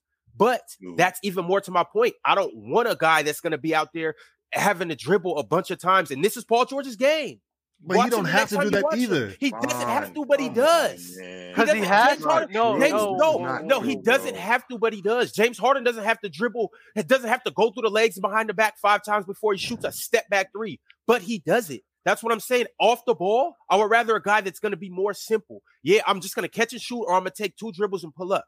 Or just do a straight line drive to the hoop. Paul George does a whole bunch of moves behind the back, spin move, step back. Which it looks good. That just sounds like system now. It is the system. That's exactly what I was about to say. So let me tell you. Paul George's system on the Clippers is to dribble 8 times. No. What I'm saying is like the system allows him to do that stuff or whatever. If he's Devin like one Booker of the can't do that if he doesn't want to. Nasty work, man.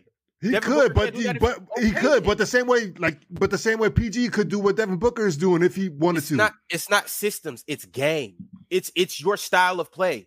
James Harden doesn't have to do all of that. He chooses to do that. James Harden did because he can do that. But here's the thing: he wouldn't be able to do that with the Golden State Warriors. Man, Steph does it. So why wouldn't James do it? No. Steph does it. Why wouldn't James do it? No, they're in that same caliber of player. Does that? You are missing. No, bro. They're in that same caliber of player. James Harden. We're not talking about caliber of players. Steph does not primarily take the ball, be at top of the key, dribble out his ass, and then take a step back 3. He primarily does not do that. To the level of James Harden. Now, mind you, we're talking about to the level of James Harden. But we're comparing them to now, though. Not to the level of James Harden, for sure. Okay, so argument done then, because that's what you just argued, and now you retracted. But James will still do that for the Warriors, though. He will still do that. He might not do it as much, but he'll still do that. And you think the Warriors will be successful with James Harden doing that? I don't think nobody would be successful with James Harden doing that bullshit, but he does it. And that's the point I'm trying to make. A player that's going to do a whole bunch extra. I would rather a player that's a little more simple. That's all I'm saying. Like, yeah, that moves you guys when a dude can go behind the back, cross over, and step back. Didn't you say Manu Ginobili was better than Klay Thompson? Yes. Wait, what? Why is that? Why did we just get here? Why did we just get here? Why is that? Because he can do more. That's a good point. But I mean, you're saying I'm not saying he can dribble more. But you're saying you'd rather have a guy to fulfill a role without doing all that extra shit. I mean, if we're gonna be like, all right, Klay Thompson don't do no extra shit, he catches and shoot. Why wouldn't you side with Manu? Why wouldn't you side with Klay Thompson over Manu Ginobili? Because you don't like the extra shit. Manu doesn't do extra shit. I'm talking about scoring. I would rather a guy score in 2 dribbles than have a guy that has to score in 6 dribbles. So you prefer Klay to Kyrie? So you prefer Klay to Kyrie? Ron's getting caught up. This is a nuanced argument. Yo, this, bro, no. Ron. Yes. I got you. That was a nasty context, Ben, because obviously this is a nuanced conversation. You can't just do that. Like these guys play different roles. Go, like bro. that is crazy. Bro. I am, but I can't. Ron is drowning right now, bro. I have to be the lifeguard. I have to be the lifeguard, bro. I gotta pull you out. I gotta resuscitate you, bro. This is crazy. Let's move on though. Go ahead and get your last piece off, Ron. I'll let you finish. Oh no, I was just gonna say it depends on the team. Like with Paul George and PG, we're talking about 1 and 2s. So now I'm gonna bring that same thing over here. If I need a guy to be my 1, Kyrie all day. But if I need a guy to be my 2, I will want Klay Thompson. And it's as simple as that. All right, let's switch gears here. I forgot to mention this at the top of the show, but we got someone tweeted at us and said, Player's Choice or Through the Wire podcast, #NBA Twitter.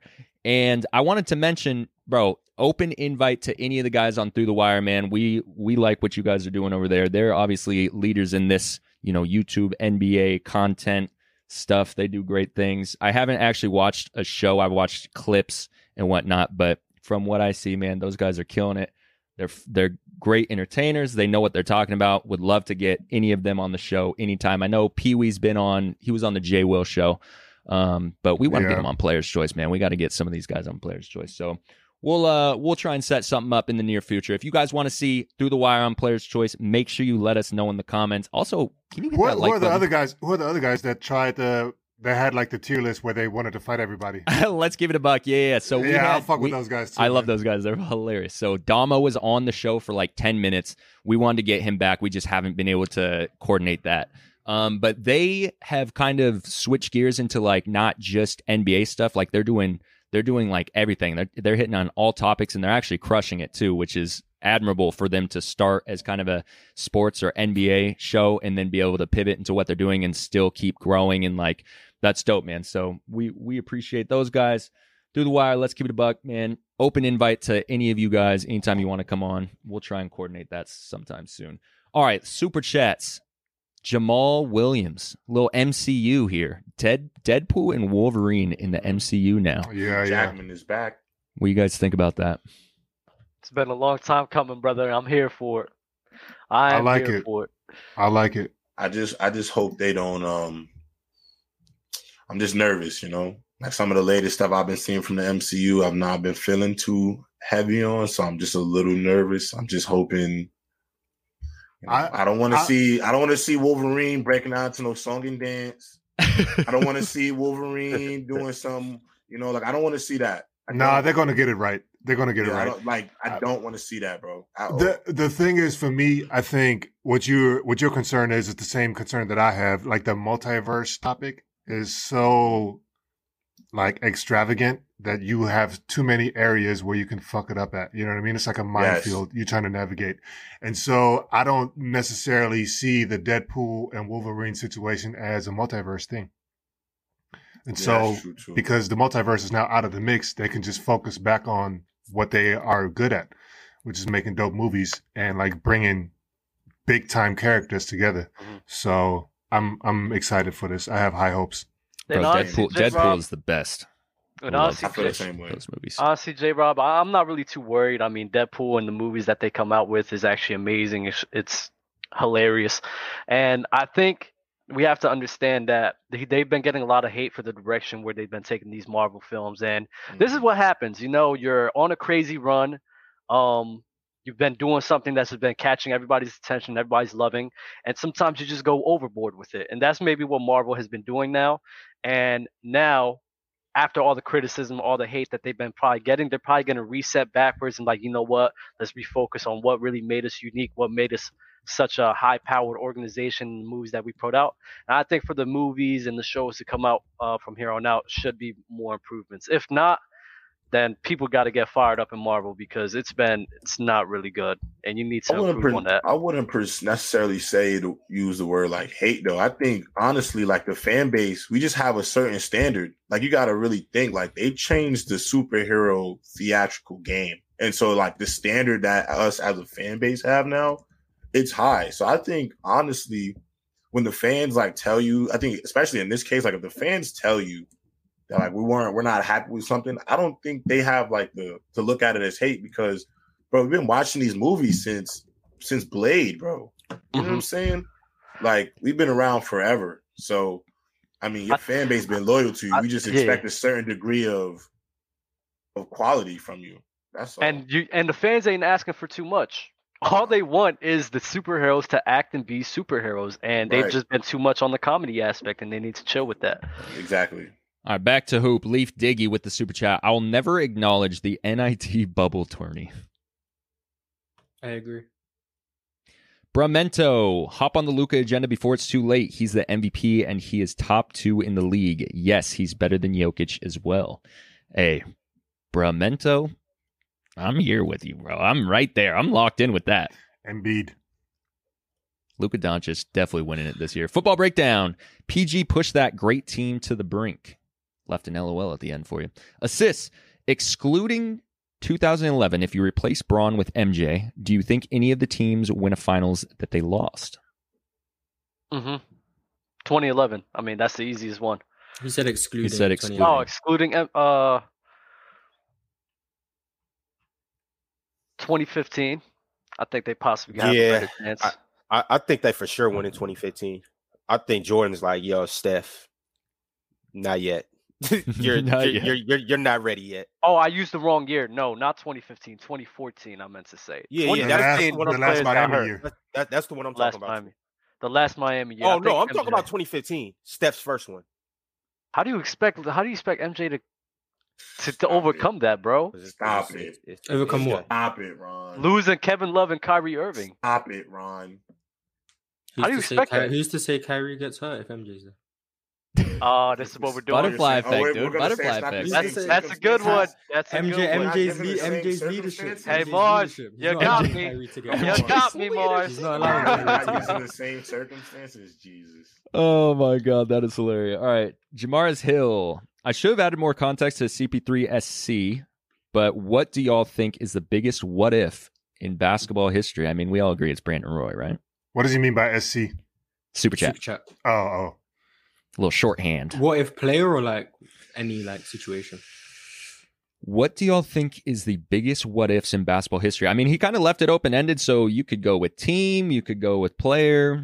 What if KD never went to the Warriors? I mean, I say it all the time. I think the Cleveland Cavaliers could have two-peated. I think they had a strong possibility after two-peating. Kyrie Irving doesn't leave, and they have a good possibility of three-peating. And if LeBron James ever three-peated in his career, I think that whole LeBron James being the GOAT, I think a lot more people will be in LeBron's favor. He has a good case already, but I'm talking about more of the masses will actually be on board with LeBron James being the GOAT after two-peating and possibly three-peating if Kevin Durant never goes to the Golden State Warriors. What if Michael Jordan didn't play on the Bulls? What if Scottie Pippen didn't get drafted by the Bulls? I don't know. My what ifs are typically around injuries. Like, what if Brandon Roy? What if Greg Oden? What if Grant Hill? Brandon Roy's the biggest one for me, bro. Like, where would he have ended up in his career? Like, man, so Rose. tough. D Rose. Yeah, I mean, I think Brandon Roy would have cleared. I think he still clears him. But like, have you seen these clips about Lonzo Ball and his knee? Yes, he can't even. I really hope. I don't think. I've had teammates in college who've had like that degenerative knee where like the arthritis in their knee, they just can't. It's just over. Like overcome it, right? Yeah, it doesn't work out anymore, and it's kind of like this. It was like the same thing as he like explained it, and I'm like, I really hope he does not have like a degenerative knee because that'll be awful. Wait, Lonzo has arthritis in his knee.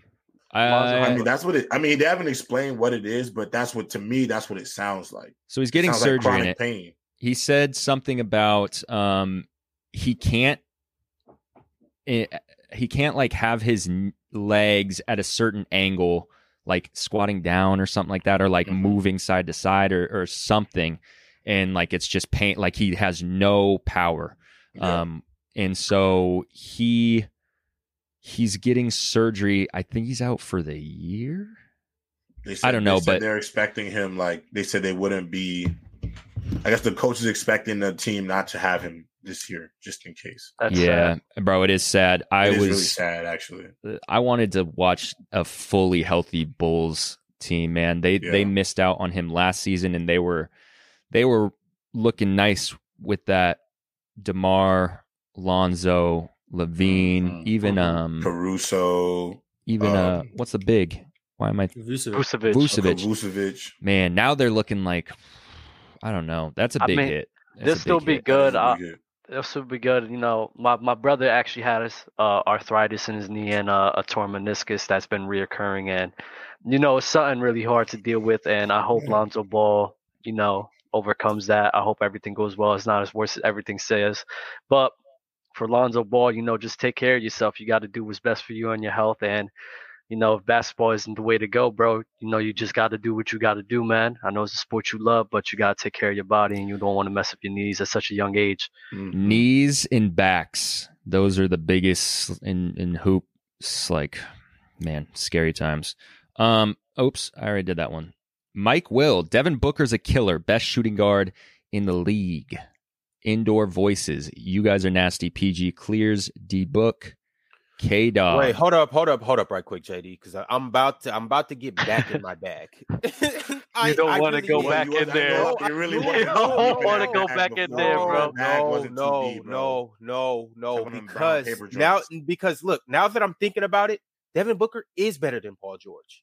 He is. And Devin Booker, no. Now that I'm thinking, and because look, numbers don't lie. Numbers do not lie. Paul George had one season where he was an exceptional scorer at 28.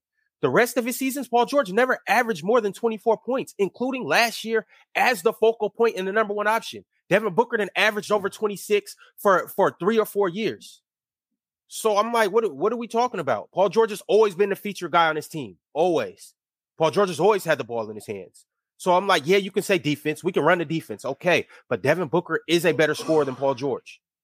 Nobody's disputing that, though. Okay, then. So when I say, oh, I'd rather have Devin Booker as my number one option, y'all don't go crazy. It's because of the defense that he provides as well. On top of scoring.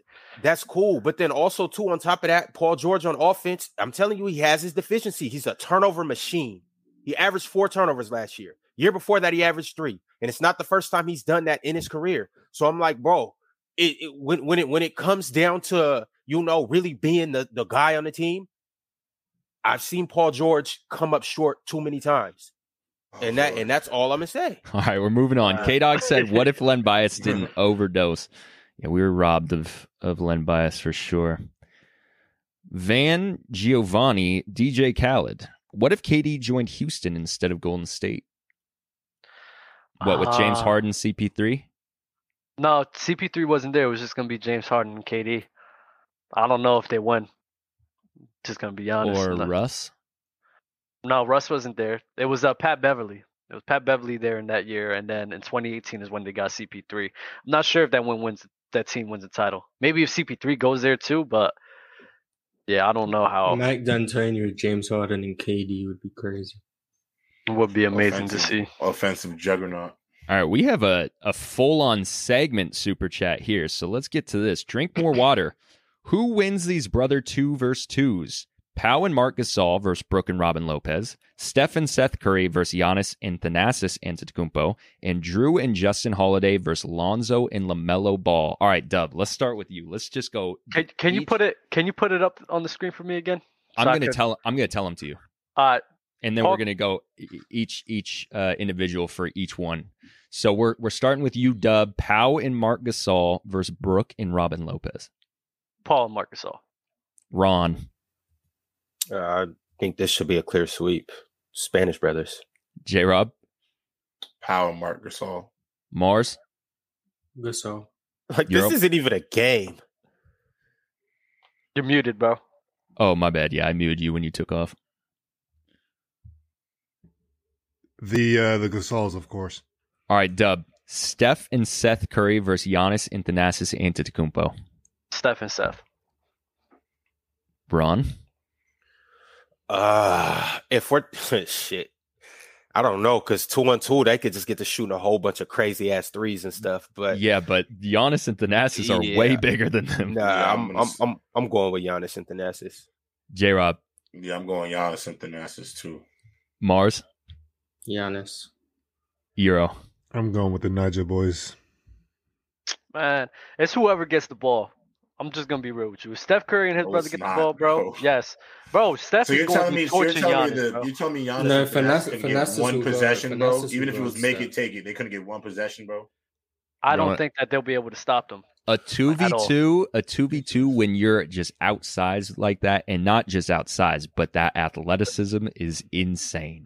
Yo, but keep in mind though, the way that the Curry brothers shoot the ball, it kind of levels the playing field. I don't care how big they are, because it's like, bro, when Steph get to doing that, it's gonna get crazy. But then also keep in mind too, there's no help defense because they can't help off Seth or Steph. Right. So when he got him on an island, Steph's also getting layups too. He's not just shooting threes. Steph's going to be going around him like it's nothing and getting layups. That's for sure. That's for sure the toughest 2v2 to decide, because this last one, Drew and Justin Holiday versus Lonzo and LaMelo Ball, feel like a clean sweep is coming. So let's start. Dub.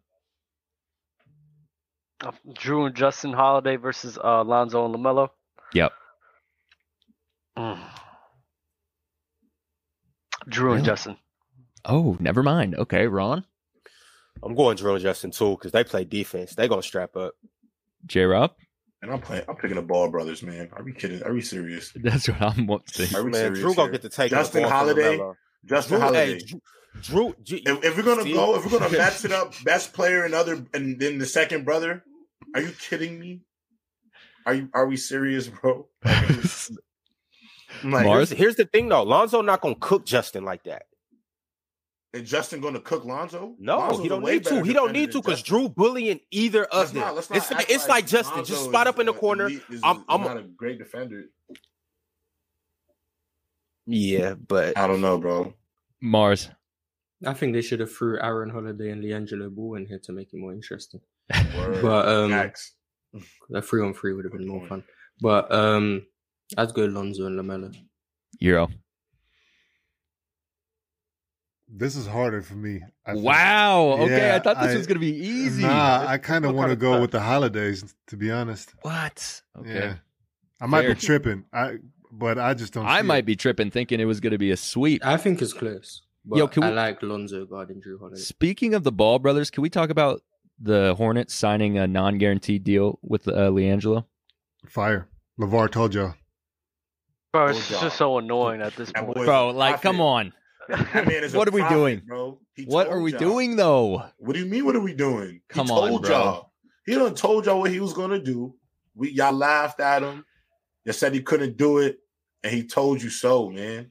But they've done this in the past. Shout out to LeVar, man, for sure. Shout out to LeVar. He didn't. Signed with the Pistons like a year or two ago. That's the Pistons. Come on, bro. And he's a year or two better. Didn't he just sign a G League deal though? He hasn't really played in the league like that. And he hasn't actually been given a shot like that. But this is my thing. Right. And so like they have a direct G League affiliate though, right? He can play for is it the Swarm or something like that? Yeah, no, he played for him last year. He played for the Swarm. That's what they call it. He played for the Swarm last year. Bro, here's what I'm gonna say. I think it's dope that all three of them are professional basketball players in the league as of right now. But you're telling me there's no one better than LiAngelo Ball. Thanasis has a contract on the Bucks, and everyone knows he's thank you. Like, he's a solid player, but he's there because of Giannis. Like, nepotism's real. Like, we accept that. Like, LiAngelo, if he gets a chance, it's because of that. Right. But I'm still good for him. I mean, because I don't think Thanasis is a NBA player. I don't watch Eurobasket, but I don't know if he starts for Greece. So, well, I mean, he played for the year that he signed with the Bucks. He played for Pana, and I mean, he wasn't their best player, not by a long shot. Like, he's not by a long shot. He's there because of Giannis. Like, LiAngelo could be a similar situation, but at least LiAngelo can space the floor. He provides value in that way, and he tries on defense. So. Yeah, everyone tries on defense. No, but he goes above and beyond. Like that's his whole identity. And so, like, as long as he's doing that, like, there's always going to be a quote unquote excuse for him to sign him. Like, you know what I mean? Like, okay, you know what? Like, at the very least, we know what we'll get from him. And so, 2 or 3 minutes, in a certain really specific situation, let's, sick him on whoever. You know what I mean? Like, you talking about LiAngelo or Thanasis? Thanasis. I'm talking about Leangelo. Okay, I think they both. Finesse is two, though. Finesse is two. He does play defense. Yeah. Both of them as a specialty type of player is cool. You always need your certain players that play a specific role. So Leangelo to space the floor. Let's say it's a situation where we're down, 5 points, and we need to hit a three right now before we foul them on the other end. You're obviously going to put in Leangelo, who's one of your better shooters. Also, too, like the Nassus, like how you were saying, Euro, a guy to come off the bench, play defense, get some rebounds for a couple minutes while you waiting for your players to get, back rested up. Those are the type of guys that you need on your bench. And do we know what he's getting paid? It's a non-guaranteed deal, so it's got to be some sort of minimum. When I'm talking about the Nassus at this point, though. It's also got to be a minimum. See, but that's what I'm saying. It's like you might get the best bang for your buck out of any player in the NBA right now, regardless of how good or bad or how much money you have to spend. Like, just the return on investment might be through the roof with, like, he might be, top 5 player in the league when it comes to that. And he's not going to be demanding anything either. 1.8. You see what I'm saying? 1.8 million guaranteed. So Leangelo? The Nassus. Oh, okay. So I have something to say to this. Everyone's saying like LeVar told you so and everything. I mean, I love the fact that his kids are all in the league. I do love that. I love LeVar Ball. But don't say LeVar told you so. LeVar told us that Lonzo Ball was going to be better than Stephen Curry. He told us that LiAngelo Ball was going to be a premier player in the league. He told us a lot of things that didn't happen. Don't say LeVar told you so when a bunch of the things that he said did not happen. None of them. They getting all 3 of them to the league, though, is very impressive. Getting all 3 of them in the league. I love the fact that they are all in the league. I love that. I love that for his family and everything. But LeVar did not tell us so. LeVar did not tell us that his kid was gonna be on a minimum contract and being in and out of the league. He did not know that. Clearly, he was trolling or like exaggerating his headlines, bro. Headlines, like, and also for the big baller brand. He was saying crazy stuff to get attention. Listen, it could be. Bro, he said he would beat Michael Jordan. Come on. It can be an exaggeration all you want, but he did not. You can say it could be an exaggeration all you want, but at the end of the day, he did not tell us so. He told us something different and something different is happening. All of them are in the league, cool. He said that all of them was going to be 3 superstars, essentially, going to the Lakers. And it didn't happen. And he has shifted every single one of his narratives year in and year out whenever the situation that was happening with his sons was different. Then it went to the Hornets, then it went to the Bulls, then it went to this and that and this and that. Don't say I told you so because they were all supposed to be on the Lakers. Him getting 2 out of, well, I don't want to say him, but getting 2 out of 3 on the same team isn't bad. Bro, getting 3 in the NBA. I don't care about them playing on the same team. I gave credit to that already. And it's not just like that they're just some guys in the NBA, regardless of the talent. And I guess maybe especially because of the talent, because they're not, their abilities, they're not elite players, but the marketability that they bring. 2 of them are starters. What 3 brothers do you know in NBA history have that much cachet? To what? Be on the same team? No, or as much clout. As much clout. No, I mean, I'm not hating on that. I'm not hating on what he's done for his sons. I'm not hating on the fact on how elevated that he made them in their careers and how much clout that they have because of him. I'm not hating on that at all. But don't sit here and say LeVar told you so when he told us something different. That's all I'm arguing. I love what LeVar has done with his sons. I love the fact that all 3 of them in the league. I love the fact that LiAngelo and LaMelo Ball is on the same team. But don't sit here and say LeVar told y'all so when he told us something completely different. He told us something different. Never lost. He did lose. When did his son?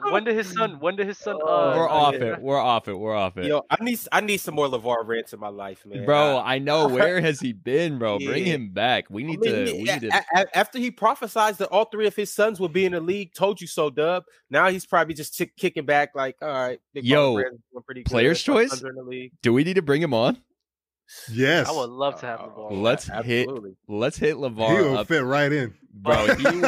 He would love player's choice. I would like to say this. I do love LeVar Ball. I love everything that he's doing, and I hate people that actually just hate and despise LeVar Ball and what he does for his kids. He's a tremendous father, and he does everything that he could to be a good father for his kids. So, clarify that. I'm not a hater. I'm just. I thought you were a hater. You said that you embrace being. No, this is debonair. Just debonair now. Gotcha. No more okay. double-holics. Sorry, my bad. I forgot who I was speaking to. Jamar's okay. Hall said, "Do you think Ben Wallace is a top 75 player?"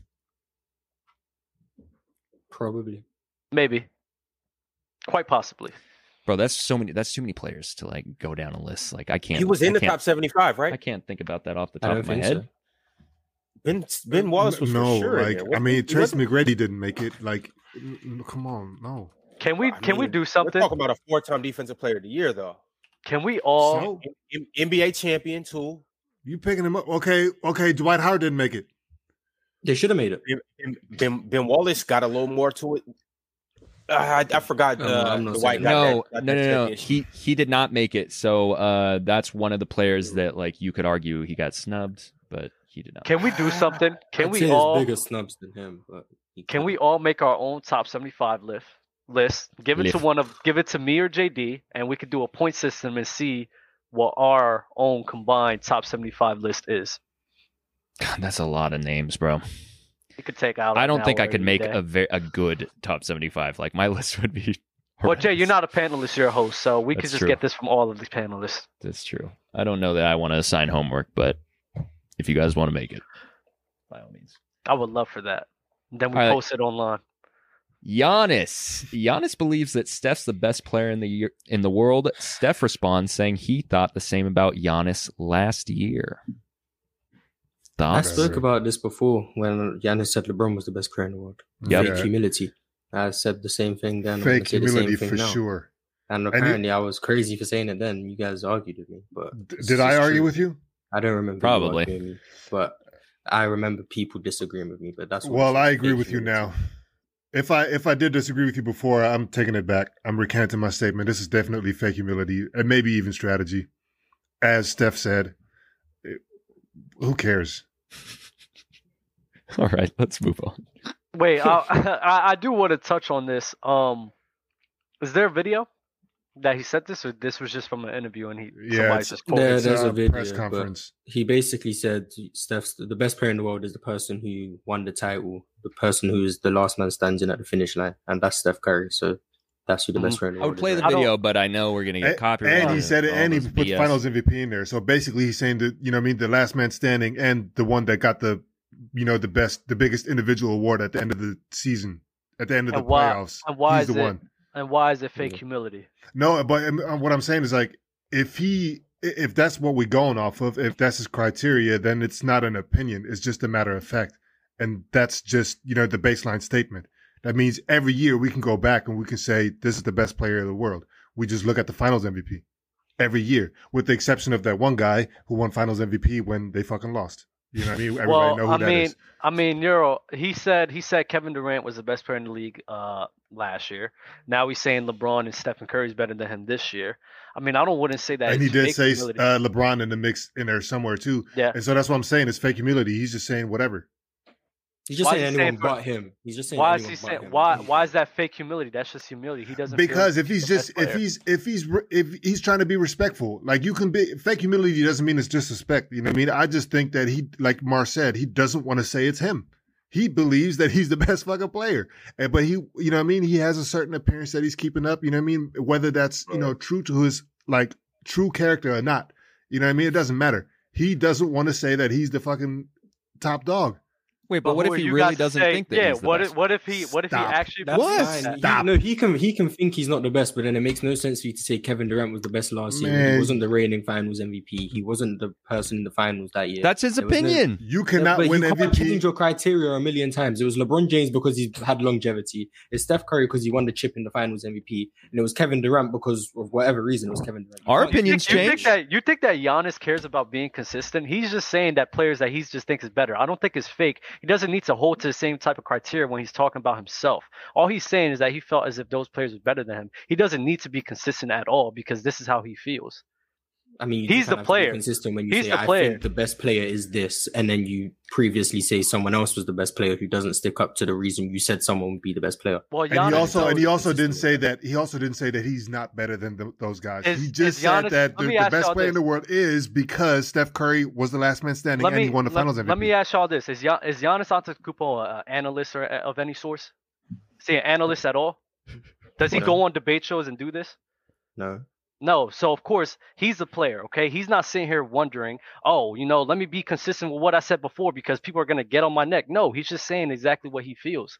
Don't sit here and say, oh, he has to be consistent. No, he's not a damn analyst. He's a basketball player. He doesn't need to be consistent. He's just saying how he feels. If he feels that way, he's entitled to feel however which way.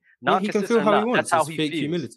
No, it's not. You can't sit and say it's fake humility when you don't even know. So you don't believe that Giannis thinks he's the best player in the world? You can say how you feel, but don't sit here and say it's fake humility when I'm not going to sit here and say that Giannis is being fake when at the end of the day I have no relations to Giannis Antetokounmpo. I don't know him as a person. You feel as he's being fake. You're not going to say it's fake humility though. Say it's humility and leave it at that. I mean, it could just be respect though for his peers. I think sometimes if you say like you're the best guy, it gets misconstrued as being cocky. Might not be fake humility. It might just be like I got respect from other peers. I agree with that as well. And now I'm recalling, end of the day, when the ball gets rolled out, Giannis still knows he's going to dominate everybody that's put in front of him. Yeah, he doesn't actually care who's better than who. I do recall this debate now. Well, not even really debate, but I was getting on Mars's head about this because he's trying to think that he's a mind reader. It's crazy. All right. Let's talk about Kevin Durant. But before we talk about Kevin Durant, make sure you hit that like button if you haven't already. People are still strolling into the stream, man. You guys are all welcome, but make sure you hit that like button. That is the entry fee. All right, KD's response on if he's surprised he's still in Brooklyn. He said, no, I know I'm that good. I know I'm that good that you're not just going to give me away. I know who I am. He was essentially saying like he understands the caliber of player that he is. He understands he's not just going to get traded for whatever, a baseball bat, like the one MLB player that got traded for a baseball bat. That's crazy. Yeah, that's wild. That is crazy, bro. It's getting traded for a baseball bat. It's like, yo, what? That's insane. Yeah, we're gonna give you 10 basketballs for your practices. Give us Kevin Durant. Yeah, that's crazy. So I'm also, curious. Remember to like the damn video, please. Echo. Curious what you guys think about this. I mean, he's not wrong. He's not wrong. Dub's not wrong. I'm never wrong. Dubonaire's never wrong. I just dominated Mars, and I'm gonna continue to dominate the whole market. I'm here for it. Continue. I think Dub's winning the show. Matter of fact, I'm gonna drop a poll in the chat for you live viewers to Mars. vote who's Mars had an amazing Magic Johnson take. I will give him that. That one for sure put me on the edge of my seat. Mars set the tone for sure. For sure. But I led him there. I did lead him there. If we're going to be real, I did lead him there. I said, Mars, I need you to say something. And he said something, and he spoke fire. I thought JD was the one that introduced that. J-Rob doesn't even qualify for this poll. He said 10 words. So he can't win this show. Fire. All right. Anyway, KD's words. Did you guys see this or hear this interview? Yeah, I watched the interview.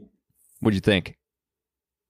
I mean, what's he supposed to say? Someone asking if he's surprised he's in Brooklyn. He's going to be like, yeah, I'm surprised. I didn't want to be here. Like, what's he meant to say? He's on the team. Can't say he's surprised to still be on the team. I mean, he could have took the Ayton approach. Right. And that kind of was the case, too. Remember, he was saying, like, him and Steve Nash haven't talked? Or was that him or Kyrie? I'm pretty sure that was KD saying that he hadn't talked to Steve Nash and just certain things of that nature. I think so. Don't know. I know he spoke to like Sean Marks and stuff, but there's not much else he can really say about that. Yeah. Like, he just said what he had to say.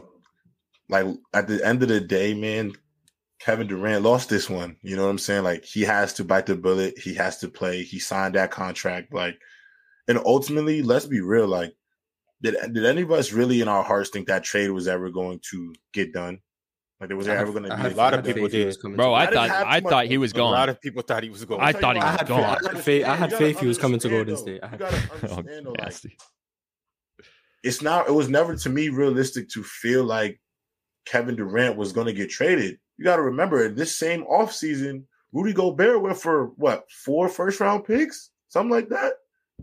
If you can get 4 first-round picks for Rudy Gobert, and I have Kevin Durant as an asset, KD, I don't care if you want to leave or not, but I'm not letting you walk for pennies. I'm just not. Like, I'm not taking bubble gum in a washing machine.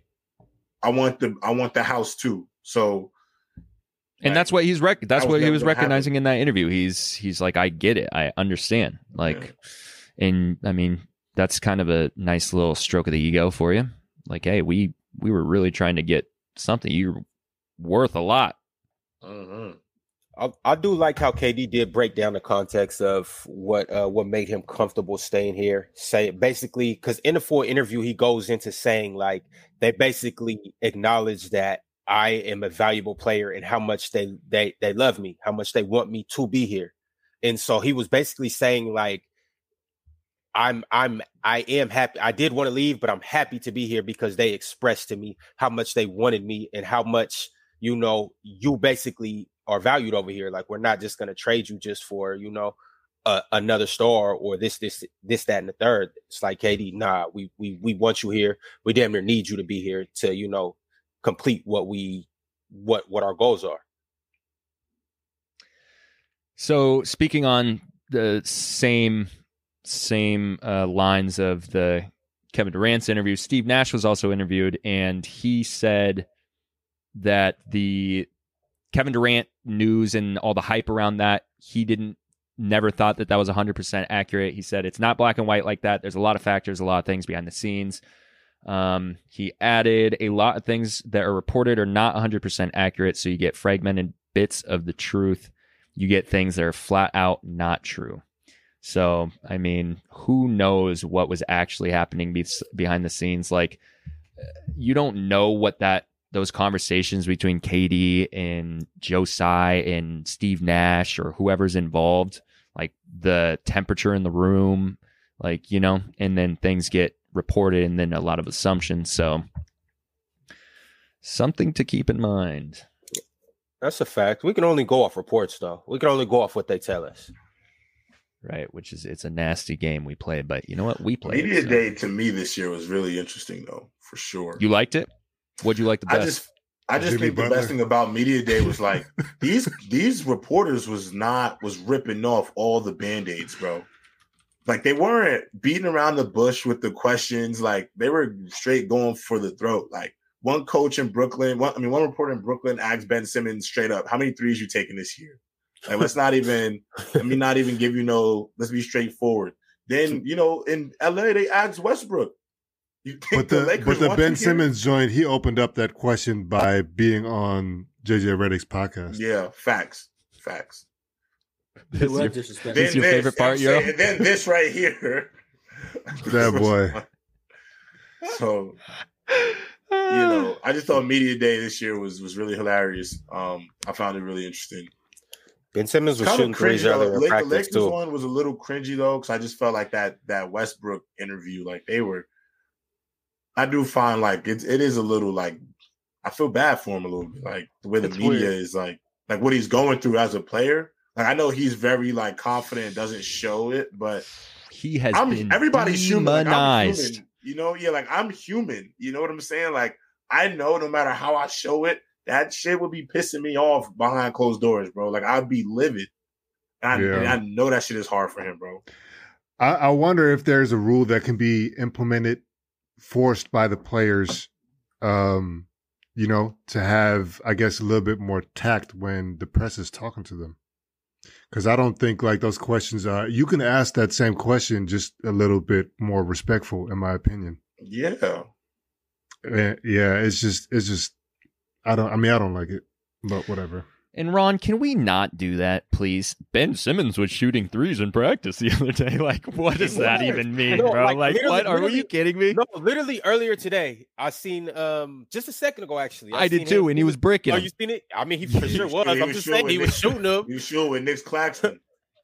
Remember, he was what year was that? He was doing that too. Every year, every year, bro. Literally every off season. Remember the off season where he was coming down? It was open gym, and he was shooting all types of threes, but he was making them though. And we like, oh man, bro, he was getting gassed. He was getting gassed to the full extent. It was crazy, but I'm excited to watch Ben Simmons play. I was just going to say, I can't wait to watch Ben Simmons play basketball this year. I really hope that he's just like coming in with a refreshed mental, and like he's in a new city, new uniform, new teammates, coach, whatever. Like, I really hope that he could thrive here. And Man, going back to Russell Westbrook. Over-exaggerating it, bro. It's not. Playing basketball is what these guys do. It's the reason they're in the NBA. I don't think it's going to even be all of that seamless for Ben Simmons to play with Kyrie and KD. I don't think he's going to struggle. Like, I'm not talking about that, bro. I don't know if I can play basketball anymore. No, Ben Simmons is going to go out there and be the same Ben Simmons, if not better, because he's only what, 20? Are you saying it about 26? Russ too? About Russ? I think he's going to have a better year.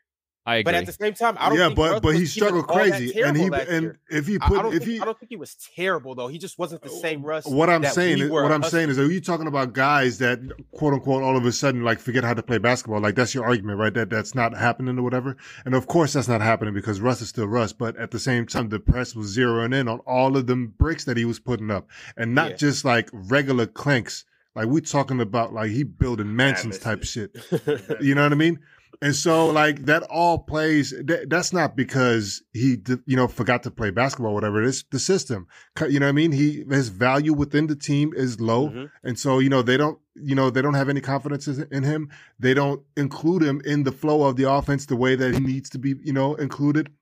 And as a result, that has an impact on his game. And that's why he's playing or was playing the way that he was playing. That can happen. This is why I always say chemistry is so important. If the chemistry with the Nets is trash, Ben Simmons, like what do you expect him to do? Like, you think he's going to be nice like that regardless? Nah, he can go to a different team and just be in a better situation and be better. We know this is a thing. You go to better situations all the time and you don't just all of a sudden get magically better. You are that player or whatever. You can just, you know what I mean? Nah, most definitely. I got you. I think though, as a team for sure, like, I think they could play some masterful basketball together. I believe that as a core. And I'm gonna be honest, man. Like, I think the Nets might be the scariest team in the NBA.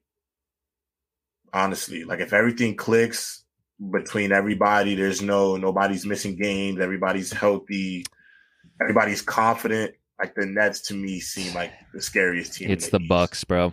Because they're a mystery still. There's still a bit of a mystery because you don't know what Ben Simmons are going to be. People, and also I think people think there's a lot of dysfunction there. So Bucks, I don't know. Like I just Bucks think are scary, bro. Bucks are the scariest. Bucks scare me more than the Nets. Well, no, the Bucks are my favorite to win the East. Yeah, I don't find them scary. I think they're just like the dominant force in the East. I find them scary. Are you kidding me?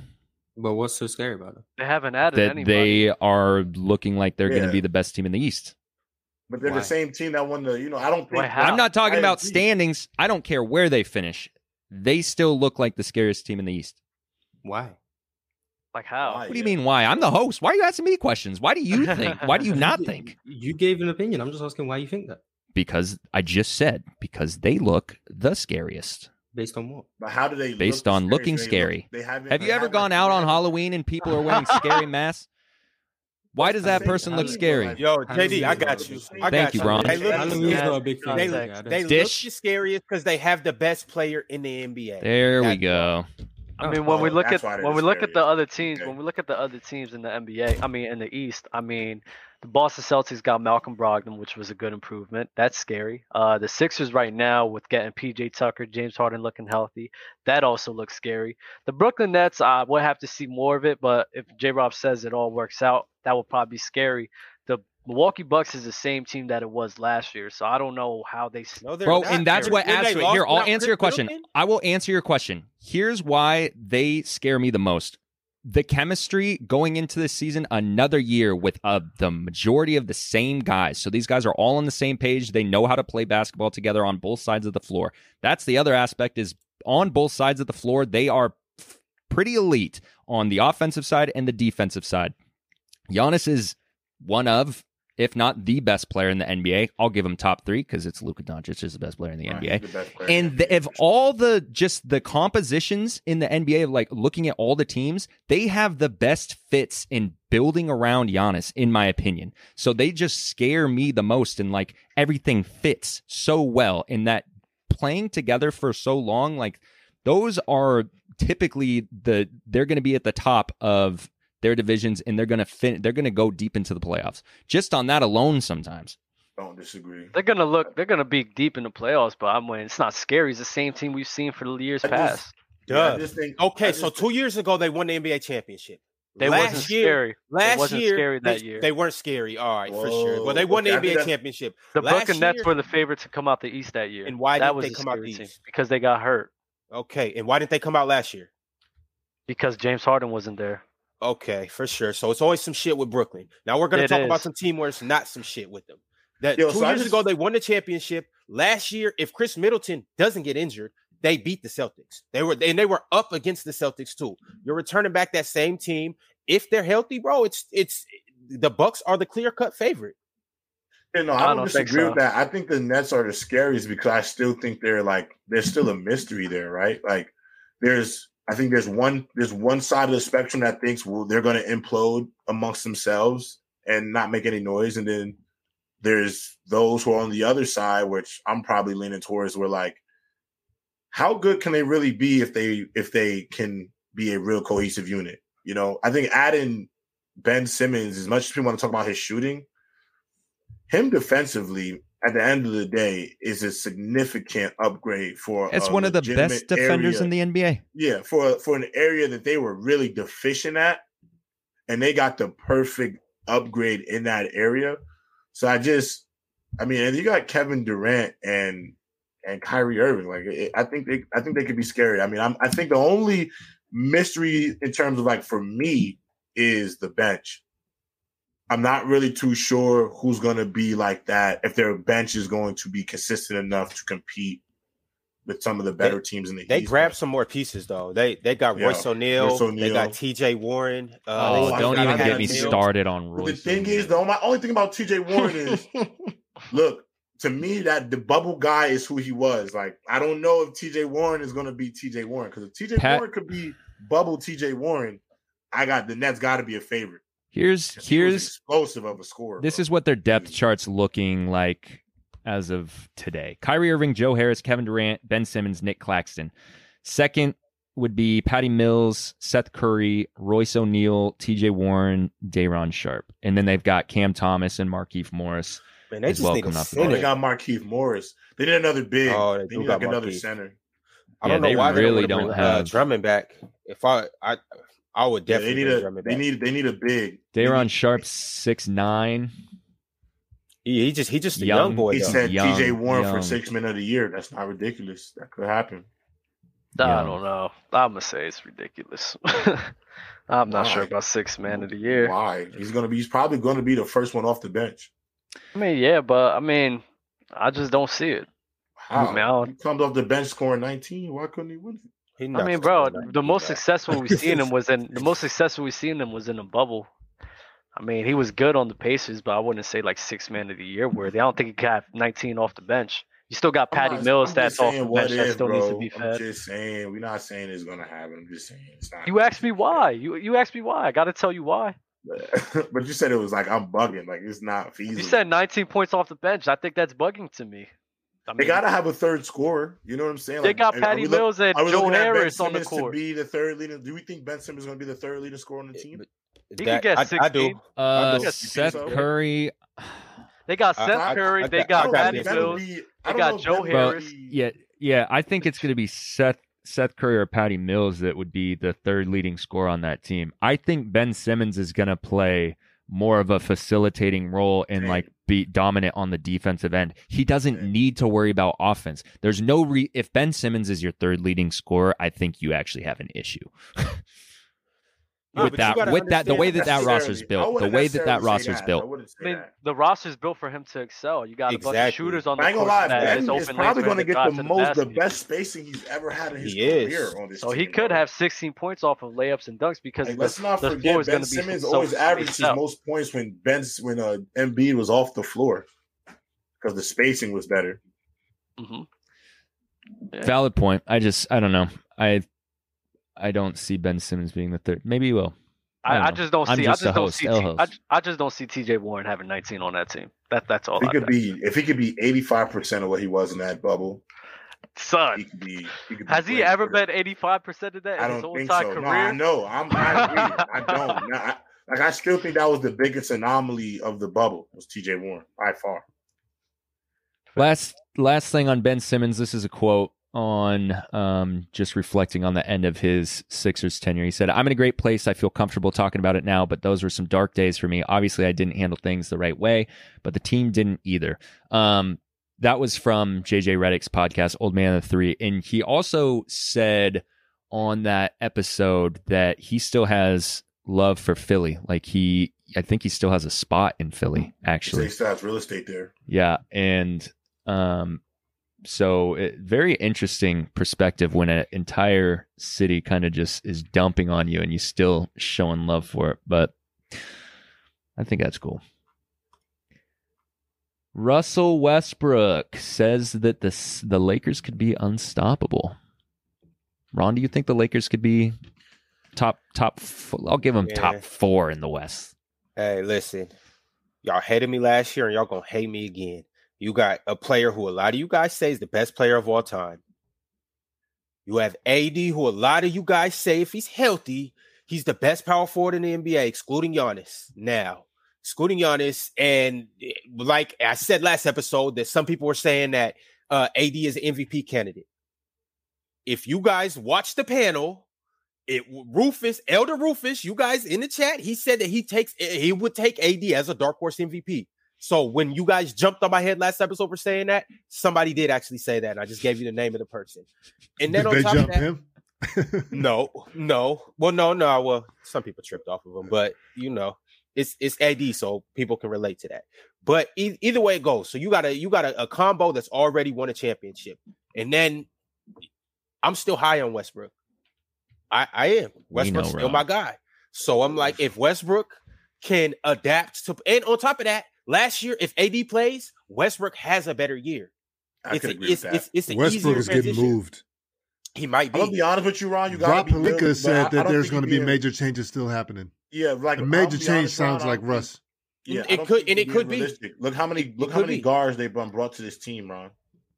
It's either two reasons they brought all those guards. It could be the case. Either they don't want to play them in the fourth quarter, or they have other options if they can't figure it out. But I'm gonna be honest, I really don't see him making it through the season, unfortunately. Yeah. But I don't think it's a good fit. I don't think it's a good fit for Russ at all, honestly. I've been saying it for the whole time. The games just doesn't complement each other. Maybe he comes off the bench as a sixth man, cool. But right there, I mean, you still need some help on the perimeter. You do have Patrick Beverley on there, but who else on that team could really guard on the perimeter like that besides Pat Bev and LeBron James? So they need answers with that, and trading Russell Westbrook is the perfect way to do that, and that's the only option. Who do you trade him for, though? Because the only trade that I seen, it was like, this is an automatic win. They need to do that, and I think they should have included a first round pick to do this. Is to get Buddy Hield and Miles Turner. I think that trade right there. I think that can help. I think it's too late though. I don't think they can do that without because a major part of that trade was THT. So trading THT away to get Patrick Beverley, I don't. Yeah, but they got to get. I mean, whatever pieces whatever players were available then, obviously they're not available now. But that doesn't mean that once the season starts and things start like moving about, that there's not better opportunities for the Lakers that present themselves as far as trading. Yo, Ron, that's fire. Especially what if Russ starts playing better, and then he increases his trade value. If Russ starts playing better, would they even trade Russ? And they're winning games. Yes, because he's an ill fit. Yeah. I don't know. I mean, him just coming off the bench as a sixth man, and then LeBron James taking the reins in the fourth quarter. If it starts working out, do you really think that they would still even try to trade him? Yo, they got to trade someone. Is it working out for Russ? If he's playing good level basketball off the bench, then I mean, is he cool with that, bro? I think Russ is cool with whatever situation he's part of. He just wants to win. Yeah. In my opinion, I think the sample size we've seen was way too small, bro. It's a lot of these teams. It's taking a lot of teams time to be together and to be cohesive and learn each other's tendencies and stuff like that. You got two players that are the most ball dominant players that we've ever seen in the history of basketball: Russell Westbrook and LeBron, and AD being the superstar he is, bro. That is a tough fit. But I think, bro, you got a new coach in there. You got some more pieces, bro. I think with time they can look better and be better. I just personally think the situation is toxic. Like, if you watch the media day, like, I just don't think it's going to work out ultimately. Unfortunately, with Russell Westbrook's situation, like, I don't think a lot of teams are in business, but I think you're going to move him. Like, I just don't feel like you bring in Dennis Schroeder, you bring in Pat Bev. Bro, I'm with you. You got to get rid of some of these guards. Like that's all they have is guards. Yeah, like you brought in, you got a stable full of guards. Like that don't. There's either that doesn't really, that kind of shows you where they're leaning. You know what I'm saying? And I do think there are teams out here, because the way the moves are going, the Pacers got to move off Turner. So I still think Russ going to Indiana. I mean, that's why that move. They should have made that move. I mean, right when it was offered, if you wait, they should have went and took it. Maybe they already made it. Maybe the handshake has already been made, and they just every wait. Price is different, bro. I mean? Yeah, they wasn't trying to get off both them first round picks. Fuck them. Only if you're getting, they said only if they were getting Donovan Mitchell and Kyrie, bro, which makes sense. I mean, I feel it. Like, man. You're not giving up your future for Miles Turner and Buddy Hield. It just is what it is. I'd rather suck for another year than do that too. Okay, so then you're going to suck all the way up until those picks that you're going to take. Or no, I won't have to, because I won't have to suck it all because I'm the Los Angeles Lakers and I have the best free agent market in the NBA. But that's the point. That's the point I'm making. The Lakers don't rely on first round picks. They use their first round picks to rely get more on their talent. Market. They can get good players all the time because it's the Lakers. Understandable. So if they're getting good players and they're going to be a good team, then they're not going to need those first round picks. But I mean, to counter that though, if they're gonna use those picks to get somebody better than Miles Turner and Buddy, which I don't see anybody that fits that team as seamless as those two, then I mean, kudos to them. But bro, you got Buddy, who is an instant floor spacer next to LeBron, which LeBron needs floor spacers. And then on top of that, if you pairing up the duo of Miles Turner and AD at the 4 and the 5, your front court defense is amazing, and those two can both guard all five players on the floor. But ultimately, you got to also be real. Like, do you want to give up both of these future assets? Because you got to still think, you'll still have AD for the future, and you have like this window to win now. And I am on the side of, if you have the Miles window to win now as a GM, win now. But at the same time, LeBron James has already publicly announced that he wants to play with his son if he goes to the NBA. He's also publicly announced of like being interested in owning the team. So I don't see him being there for, at least minimum, only see him being there 3 more years. I think that's about how many more years LeBron in LA will get. So if you're not getting a Donovan Mitchell level, Kyrie Irving level player, you're going to get just pieces to fit around the pieces you already have. They got two superstars, selling out both my first round picks for that. I'll give you one. I'll give you Westbrook. I'll throw in a Kendrick Nunn if that's what else you want.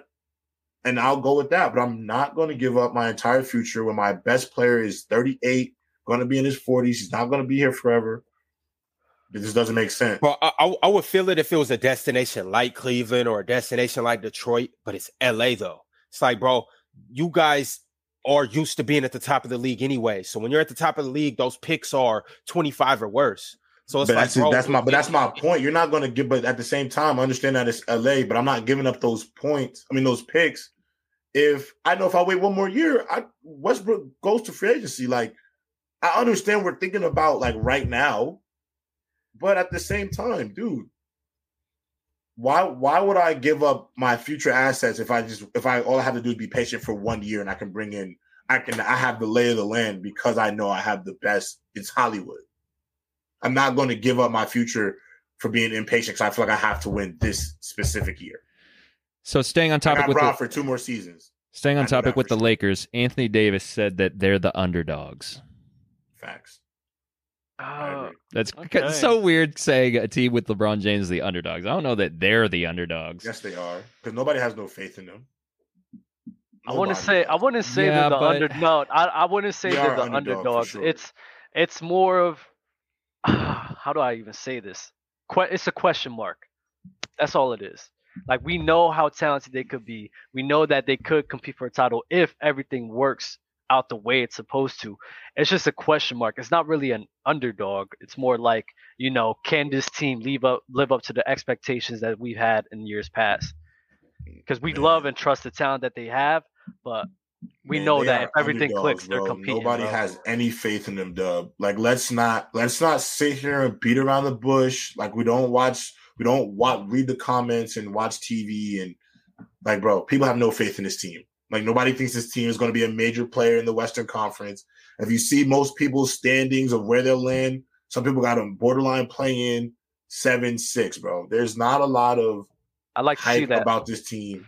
So I'd like to see that because I don't pay attention to what other people be saying. So that's not a bad spot. That's not true, bro. Yes, you do. We all do. Like if we're sports fans, we are definitely listening to everything, bro. So just here act like you don't. It's not true. I think we. How you gonna tell me what I do? I know what I do. Because how did you get interested in sports, Dub? You didn't. No. I said I said when other people hold other people. I didn't really care about that. I'm not saying they're gonna make it your opinion, but we do have to speak in terms of like what the majority opinions are.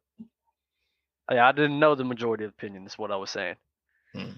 Bro, looking at the West, it's not crazy to say that they're borderline playing team. Bro, they can't. The Lakers have a crazy They have their floor and their ceiling. It's probably one of the biggest in the leagues. Biggest gaps. Yeah. But I think, bro, I think the Lakers really got potential to like really make some noise this year. You guys are sleeping on them. I'm not finna. It's obviously a lot is predicated on certain circumstances. Like, can AD be healthy? Can Westbrook adopt more? Will their new pieces be able to mesh with LeBron, Patrick Beverly? Is Kendrick Nunn healthy? Will Lonnie Walker be as good as he was with the Spurs? Things like that. It's a bunch of little questions. But Lonnie looking nice. And that's what I'm saying. Nice. He's probably going to be the starting two in my eyes. I think Lonnie got game and he was getting down with the Spurs. But bro, I think the Lakers are a little better than people are giving them credit for. And I agree, Ron. I've seen LeBron do less or more with less. I agree. I 100% agree with that take, Ron. And I think the other part is nobody wants to give them credit for actually making a conscious decision to get younger. Wait, like Ron, clear as day they made a conscious decision. Do you decision think that this team is better than the bubble championship? That's a good question too. That's a great question. But that's why I'm high on this Lakers team. Though. That's why I'm high on them because the rosters it's quite similar. It's not. Yeah, but one team won a championship. No, it's not. They have three players from that bubble team. They basically blew that team up. No, off for the sure. heels of a championship. Well, this is the reason why I'm saying it's quite similar because you got LeBron and AD. That's why. And then the other three players that you can put around them aren't terrible. That's what I'm saying. Like, yeah, on that championship team, yes, you had Danny Green, who was, he had championship experience and all of that. So no, they don't have another Danny Green. He had experience with LeBron. Bro, this team was nice. Avery Bradley, KCP, Caruso, Quinn Cook, AD, Danny Green, THT, Dwight Howard, Kyle Kuzma, JaVale McGee, Markieff Morris. Rondo was even on that team. Yeah, let's not beat around the bush, bro. That 2020 team is definitely better than what the team that they have now. They have better pieces to complement each other. They had JaVale McGee and Dwight Howard to sit here and split the responsibilities of a center to take some pressure off of Anthony Davis. They had KCP was playing good defense that year. Danny Green, Alex Caruso, Rondo. And who was Avery Bradley was there too? Yes. So they had all those guys, bro. That 2020 team. Remember, he didn't want to go to the. Oh yeah, he didn't play in the playoffs, but they were still able to be fine because LeBron James was running point. So I'm sorry, bro. That 2020 team, bro, it was beautifully constructed around. I mean, they won a championship, bro. So it's hard to compare the teams. Like you're comparing a team that hasn't played a game yet to a team that won. Yeah, but I'm just looking at the pieces, bro. I'm just looking at the pieces. You don't even have. Who cares if they won? Those pieces are so much better. The pieces might have been better at that time, but how do we not know the pieces? Yeah, exactly. I think there's a lot bro, of we were just talking about they have like 100 guards on their team. Come on. The balance is way better. They had interior defense. Way better. They had perimeter defense. Yes. If we're saying though that like you said about what's his name, Pelinka saying that there's still more moves to be made.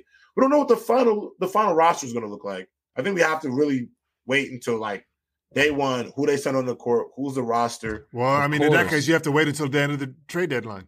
Of course. Yeah, before we make any projections. I think so. J-Rob, what are you talking about? Maybe. J-Rob's in a bouncy house right now. This guy's all over the place. What are we doing? What do you mean? Let's hit these super chats. I'm just saying, we can't compare the teams. We don't know what they're going to be. That's all. We're comparing it what it is right now. I'm comparing it to what it is right now. And the point I'm trying to make is the 2020 roster is better, for sure. Way better. It's better. I'm not even going to go off the ledge and say way better because, like how I keep saying, when you have LeBron and AD, it's not really that hard to build another. Well, yeah, we're not looking at those guys. We're looking at the pieces around them, though. Okay, those pieces were more structured. They fit in better. But the point I'm trying to make is that I don't think that their reserves and their other players aren't bad right now. I don't think their role players are terrible. I think they're a little better than people are giving them credit for. But I also agree with Ron on that point. So I am in the bouncy house because I do think they're more athletic. No, because I do think they're more athletic. Like I just see the boat. Like I think two things could be true. Like I do see that this team is more athletic. I think they have a lot more two-way potential than the Lakers have had in a while. And that's really it, you know. So that's why I'm saying, like, if this team pans out and they can get the most out of it, I do kind of agree with Ron in the sense of they do have the potential to be better. And also, I'm high on Dennis Schroeder too. I think Dennis Schroeder has been a very good player in the NBA for a long time, and I don't think he gets as much credit as he deserves. Yeah, I do like Schroeder on the team. I hate that they have so many guards. All right, but let's hit these. They got no defense. Let's hit these. I don't know if that's true. I don't know. But let's move on. Mars, are you gonna let the chat talk to you like this? How are they talking to me? I mean, you're responding to him in the chat, but like, you gonna let him talk to you like this on air? You gotta let them know. They can say what they want. I don't care. All right. They're saying that you're just waiting to spew stats. Right. And they're gonna listen to me whether I do or not. Jamar Hall. Does Derrick Rose without injuries win a ring or another MVP? Wait, what was that? Does Derrick Rose without injury win another ring or MVP, or win a ring or another MVP? I don't know, bro. That's so up in the air. I don't know. Yeah, the ring part tough. MVP you can kind of gauge. League, bro. MVP you can kind of gauge. I don't think he does. LeBron will still be in the league whether he was injured or not. It was over. Yeah, I don't think he wins a ring, honestly. LeBron and the boys, nah. Yeah, like Kobe. You never know though. You never know what free agents go. Man, the dogs were still outside with Derrick Rose was outside. Like y'all be coming on. Hey, check this out. What if Kawhi doesn't go to what if D Rose is healthy and Kawhi doesn't go to Toronto? Instead, Kawhi goes to Chicago. That's different. What are all these crazy? What if KD doesn't go to Golden State? He goes to Chicago. Ron, this is the butterfly. This is the butterfly thing. No, because this is why I'm saying this though. D Rose was on the trajectory to be a superstar. Superstars attract players in free agency. So I'm saying somebody may have wanted to go play with D Rose. Oh my God! And on top of that, they already had Jimmy Butler too. Hold on, they already had Jimmy Butler too. So it's MVP Derrick Rose still getting better because he got it at 22, and you got Jimmy Butler who hadn't yet came into his own when Derrick Rose was the MVP. So now you got two players. Jimmy Butler is a debatable top 10 player in the league right now. So you got Derrick Rose and Jimmy Butler. So you think that Chicago Bulls team with a healthy Derrick Rose could have dethroned LeBron James on Miami Heat or Cleveland Cavaliers? It depends on who else, what other moves they would have made. That's the point. At them two alone, probably not. But if another free agent comes along, then we might have to start having different conversations. But I think we're just adding too many. We're adding way too many factors to this now. I mean, I'm just going off playing with Westbrook to play with that Derrick Rose, bro. Yeah, I'm sorry, bro. I'm not saying they were the same player, but he's not going from what he was dealing with Westbrook to go play with Derrick Rose. Let's get this. Sharon Rada. Before 2020-2021, D-Book was an empty stats player. Ron, don't forget PG was balling and winning as a solo superstar on a team. Balling and winning what? They weren't winning. First off, that's what I'm gonna say. Second off, who was on Devin Booker's team? And as I'm looking at the stats, his stats are identical from when Chris Paul came to when Chris Paul wasn't there. So his game hasn't changed at all. Yeah, you can say empty stats and whatnot, but Devin Booker is continuing to get better and better and better every season after season after season. So, I mean, empty stats or not, like you could say that, but he's still balling. There's no way. Yo. Charlie sent a super chat, said this would be paying Dub to stop talking because facepalm. It's okay, Charlie. At the end of the day, you are watching me and you're hearing me talk, and I would talk no matter what. $2. Copy and paste answer from right. Yeah. Oh, for sure. Control C, Control V. I actually seen that. I was waiting for Ron. I was waiting for Jay to bring that up. Yes, I'm up here. Thank you for the $2. If you do want to continue to not have me talk, just keep putting in those $2, and maybe when it hits. There's two more, and this one's for Ron. Love you, Ron, but you hold gotta on. relax. Dub, did you just say $100 super chat will get you to be quiet for how long? Quite possibly. He said quite possibly. We need guarantees, though. We do need guarantees. It's a good possibility. It depends. I want Charlie to do it, though. If Charlie gives me $100 right now, I'll leave the show. No. We're not leaving those shows, but you could put yourself in leave the timeout show for for the let's day. say 15 minutes. Yeah. No, we ain't doing that. 15 let's minutes. say 5 minutes. All right, Charlie, put your money where your mouth is. Drop $100 right now. $98 since you already put in $2. Drop $98 right now, and I will shut up. That's a bargain. If not, shut your mouth and just So, Dub, what you're basically saying is shut me up or you shut up. Exactly. Oh my God. All right. Fire. Oh, yes. Perfect. Dub. Jimmy Butler. Did you see this? Oh my God. No, I don't want to talk about it. Please. Please. No. So Jimmy Butler responding to being ranked 17th on ESPN's player rankings. This was for Media Day. One of the reporters asked him, and he said, "Word, that's good." And the reporter said, "Are there 16 players that are more impactful than you?" And Butler said, "Probably so. Probably about 25 of them." Mm-hmm. Oh, I thought she was going to talk about his hair. Oh, no, we don't have to talk about that. Okay. We could. Yeah. Is this fake humility? I think this is sarcasm. I think it's sarcasm. Yeah, bro. Probably sarcasm. Sarcasm. I mean, I don't really care. Jimmy Butler and the way he answers questions. I mean, sometimes it's true. Sometimes he is sarcastic. Sometimes he likes joking, and sometimes he doesn't. I mean, what he says is what he feels. I remember after 2020, after the NBA Finals run, he did say, "Yo, there's probably 10 or 15 guys that's possibly better than me." So I don't know why people like giving me all this praise. So. Jimmy Butler is a humble guy as well. So maybe he meant it. Maybe he was being sarcastic. I'm not sure. I wouldn't call him fake, though. Just be off of my own personal opinion.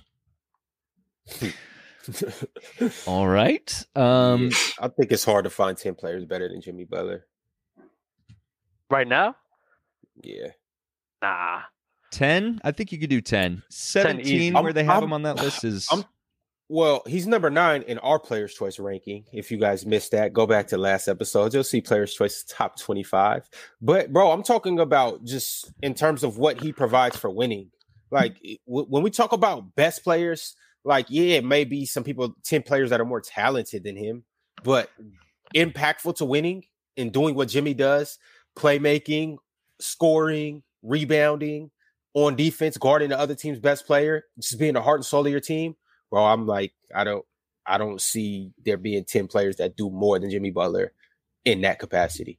Pull it up, Jay. Pull it up. No, I got you. Pull it up, Jay. Charlie with another $2 said, "I don't care about you that much, Dub. Your takes are basura." So that's $4 you just sent. So $96 away, sir. So as again, if you're gonna talk all this shit, put your money where your mouth is and completely shut me up. $100, sir. So you're $96 away. If you don't got the money, just say that.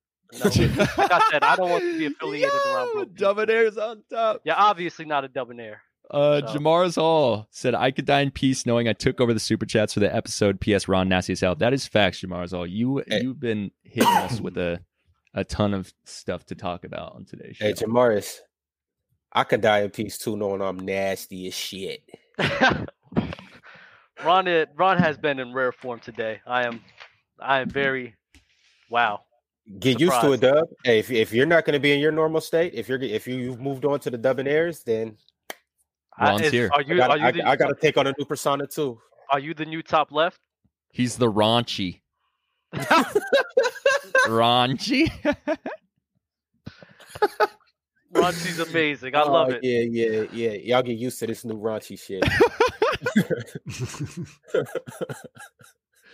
Yo, how do you guys feel about the Raptors monitoring the SGA situation in OKC? You guys see this? No. What happened? I think that's smart. I mean, he's from the area, and I think he would be a big ad. Him and Scotty Barnes could be kind of lethal. I mean, man, that could be a great tandem. Hey, I'm big on Shea. Like people, yeah, I brought up Shea on the panel, and they damn near ran me off the show. Shea Alexander is only reason I don't think we talk about him as much as we probably should is because he's in Oklahoma City Thunder.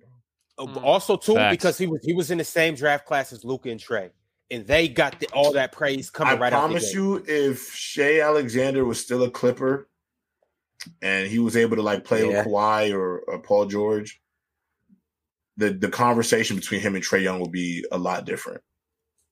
I'm jacking it. Excuse me. That was a bit too far, but jacking that. I can take the hate. I can take the heat for that. I'll take it. No, Shea like that for real. No, I just think Shea is like that, bro. I'm taking Trey. I'm taking Luka, but right after that, in that draft class, it's no question about it. I'm taking Shea.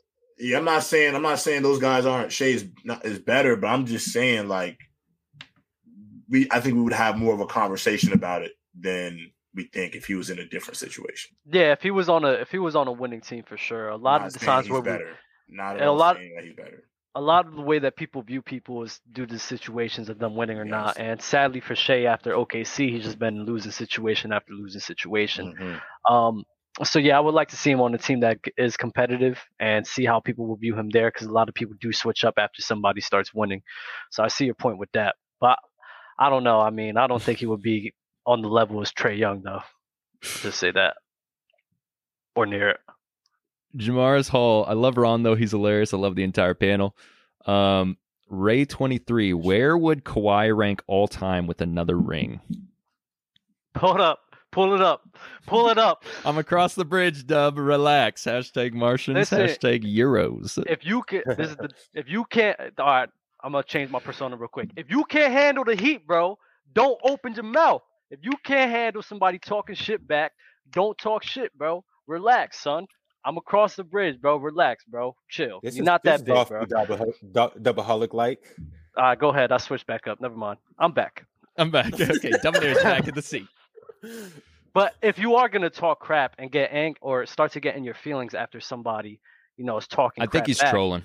He's trolling. At the end of the day, you're just emotional, man, and you got to deal with that. I'm pretty sure. Stop having little man syndrome. Where'd Kawhi rank with another ring all time? Where will Kawhi rank with another ring all time? Yeah. I don't know. I think he will probably be in the same spot no matter what. Yeah, This isn't a question for me. I have my opinions on accolades. It's another agenda I have to push one day, but... So wait. Where does Kawhi rank all time right now for you guys? Bear with me. Wait, how much money is that now? Is that 5 super chats? So it's 10 I think it's like almost 10, yeah. $10? All right, perfect. I'll put it up. Charlie sent another super chat. 1v1 next show, Dub. Not my feelings at all. He's here to debate. I'm here for it. $10. You're $90 away, brother. I'm waiting for it. I have Kawhi as my 25th best player of all time. If he wins another ring or right now? He's not moving anywhere. Got you. 25? Yeah, Kawhi get another ring with the Finals MVP, and if he does it in a fashion that's anything that's extraordinary, or it's like, oh, he beat this team and he beat that team, and let's say he, goes off in the playoffs too while he's doing it, bro. Kawhi pushing 10. Pushing 10? Kawhi pushing 10. How can you? This is why I hate accolades. In that 11 to 15 This is range. why I hate accolades. 11 to 15 range of what? already? Like all time? Of like all time? Yeah, bro. Come on, bro. Yeah. Like, what are we talking like that. Kawhi like that, bro. 3 rings, 3 finals MVPs. Come on, man. You got to start. He would have had 3 finals MVPs. Yes, you got 2 finals MVPs already. But Ron.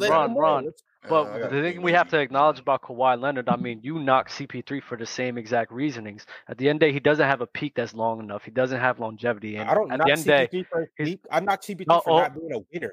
No, but hold up. But then it's guys. But then it's guys that will come up here and say that he's the second best point guard and compare him to Magic Johnson.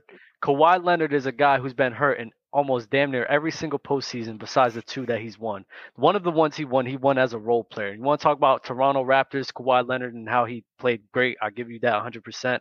But if you're not going to knock Kawhi Leonard for the same reasons as Chris Paul, I just don't like that. So where's KD? Because now I got to go straight to here. Where's KD? Where's KD? Top all-time top. I think he's top 15 to me.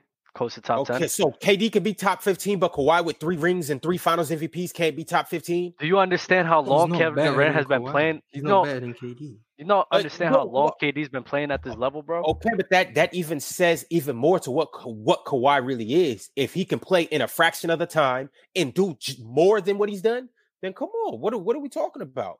He won as a role player. It's not hard to win as a role player. He won as a role player. We're talking about. So then why did he get Finals MVP? Because he was the best role player. What do you want him to say? He was the best on that stage. Andrew Iguodala. Furthermore, though, we're projecting for him to get another ring. I'm assuming he's going to lead his team to that ring and get a Finals MVP. Bro, how many players that have three Finals MVPs are not in that top realm of players? You already said you have him at 25. I'm saying, like, bro, that one more ring and one more Finals MVP pushes the envelope crazy. And Morris, I know you don't like accolades. I know you're not an accolade guy, but this I don't is what understand I'm how you despise accolades, though. Morris. Exactly, I don't understand. That doesn't make sense to me. Like, what are you playing this? What are you playing the sport for? Nobody plays the sport for stats, bro. They play for accolades. I don't care about the box score either, but this is a whole different tangent. But if I'm talking about how good you are at basketball, an accolade is never going to be brought up. It doesn't prove anything at all. If you can make a whole argument for a player based and rank them, and you don't have to watch a second of them play, you can just read their accolades and read their stats on Basketball Reference. Why would I care? Like the amount of people who have lists, and it's based on nothing. I don't know how they don't like. Because they don't make you better. They don't make you better. Would Steph have been a better player if he won the 2015 Finals MVP? No, he's the same guy. He just didn't get the accolade. Doesn't make him better at all. That doesn't There's really. Not one contribution that would make him better. I feel like I understand that you kind of going against the grain and you feel like you're thinking like higher about this than everybody else. But bro, like, no offense, like I just don't agree. Like I don't understand. I get what you're saying, but only up to a degree because accolades do define players' careers. Like, they do, and to sit here and act like they don't is to me a little ridiculous. Now, do I get your point that sometimes they get it wrong? Because, for example, Marc Gasol, when he won DPOY, but he was second team all defense, that didn't really make too much sense to people. That shit happens. I'm not saying every accolade given out is spot on, but bro, to sit here and discredit people's accolades because they don't, to you, that's not a metric to making them better. That really doesn't make any sense because the way every player in sports history goes into the league, into their sport, is to have those accolades to define their legacy. Like, you can't define a legacy without it. But that's all perception now. What you're talking about is all perception. It's not perception. Way that it is perception as a point of view. We're seeing that somebody's winning all these rings, and now we're like, dag, he won all these rings. It makes me feel the type of way. But in the way that they played basketball, it didn't change. The way hold that on. Hold on, Ron. Ron, hold on. Hold on. It's about to get spicy. It's about to get spicy. Football Breakdown sent a super chat. If accolades don't matter, you can't have MJ over Braun. That's dumb, but okay. Why? Because you can easily make an argument that MJ is better at basketball than LeBron. Like, easily.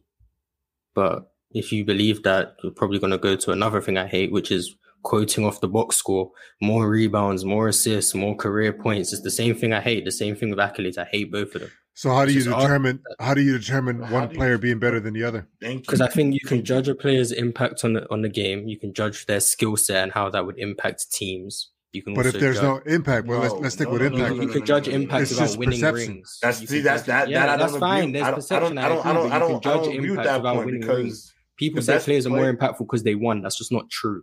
It's just a basic way of looking at things. You look at the outcome of something. This team won a ring. This team didn't win a ring. Therefore, this player is more impactful than this player. That's not true. There's situations. You play the game to win. So wait. I agree. You play the game to win. I'm the same person that I'm taking Robert Horry's career over MJ. I'm 100% aware of that. You play the game to win. I'm also aware that I say I'm taking someone's career with more rings over someone else's. It doesn't make you better. That's my whole argument. I agree that I played the game to win. I call these guys losers all the time. It doesn't make you worse at basketball. That's my whole point. I agree that you should play the game to win. You should play the game to try get those accolades, those rings. Because I would do the exact same thing. But if I'm arguing who's better at basketball, there's no reason for me to say this player has 2 MVPs, a defensive player of the year. Let me talk about their game, but that's something a lot of people don't do. It's a combination of both, though. Yeah. It's not just a combination of. I think it matters, bro. I think both things. I don't think both things can be true. Yeah, hold on, Mars. I have a question. How well someone plays basketball.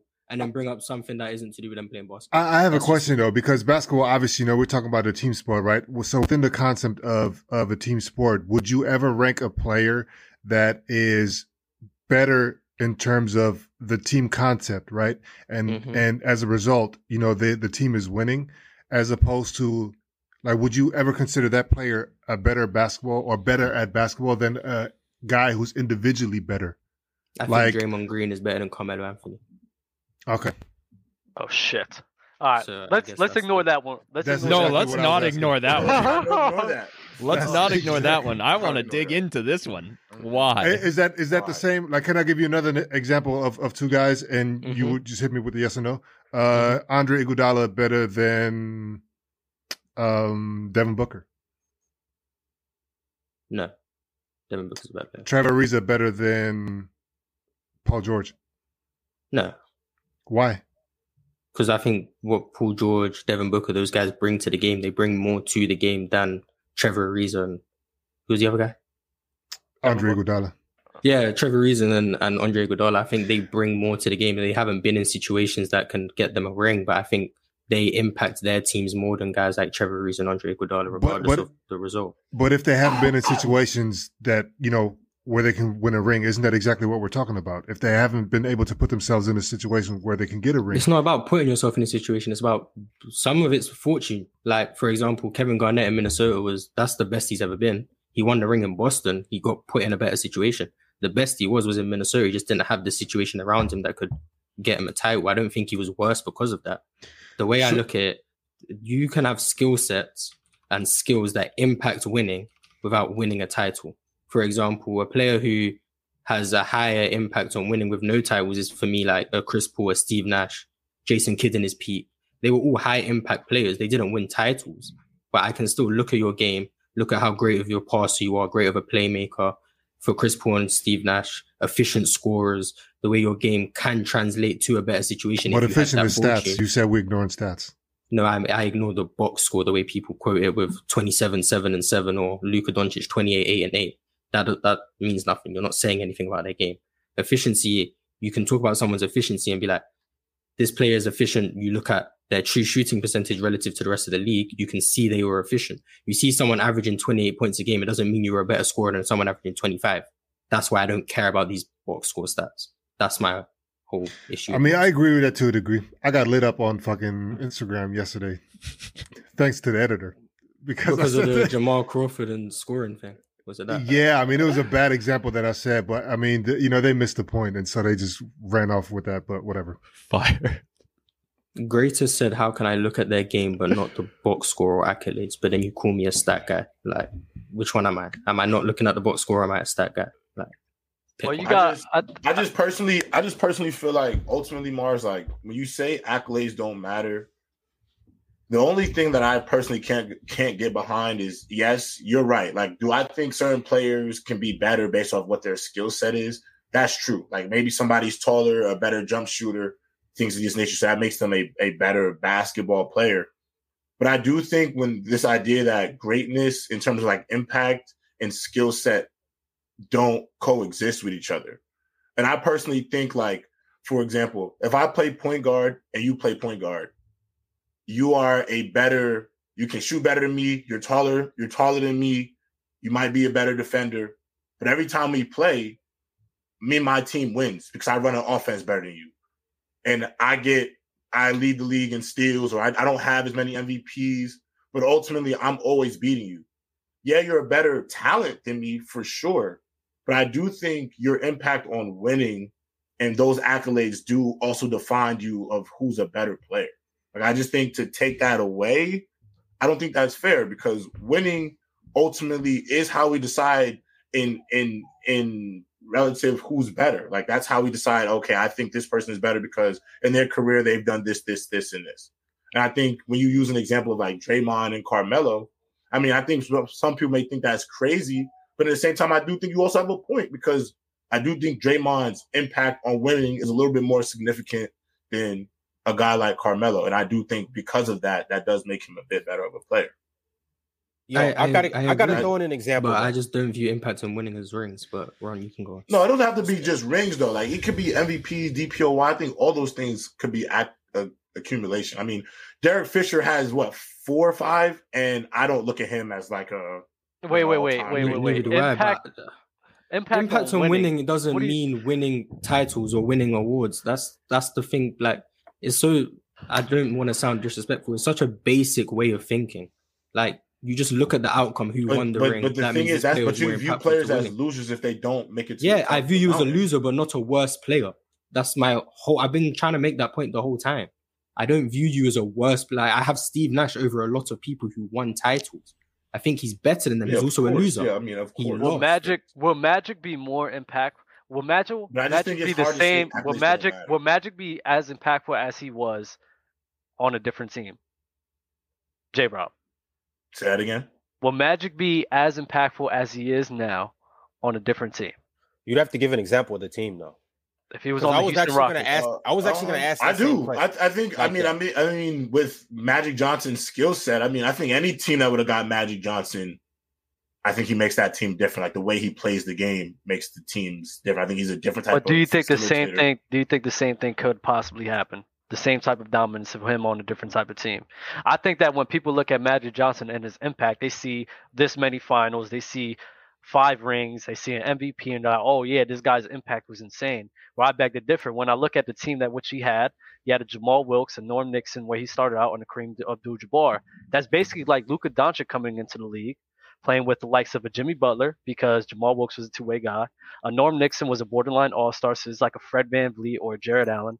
Kareem Abdul-Jabbar, LeBron James, and a DPOY type of player like in a Michael Cooper, so a Marcus Smart. So you asking, let's say, a Luka Doncic in the league with a Marcus Smart, Jimmy Butler, Jared Allen, and fucking LeBron James. You really don't think that team is going to be one of the favorites to win? And the impact is going to be great for Luka Doncic and for the rest of his career?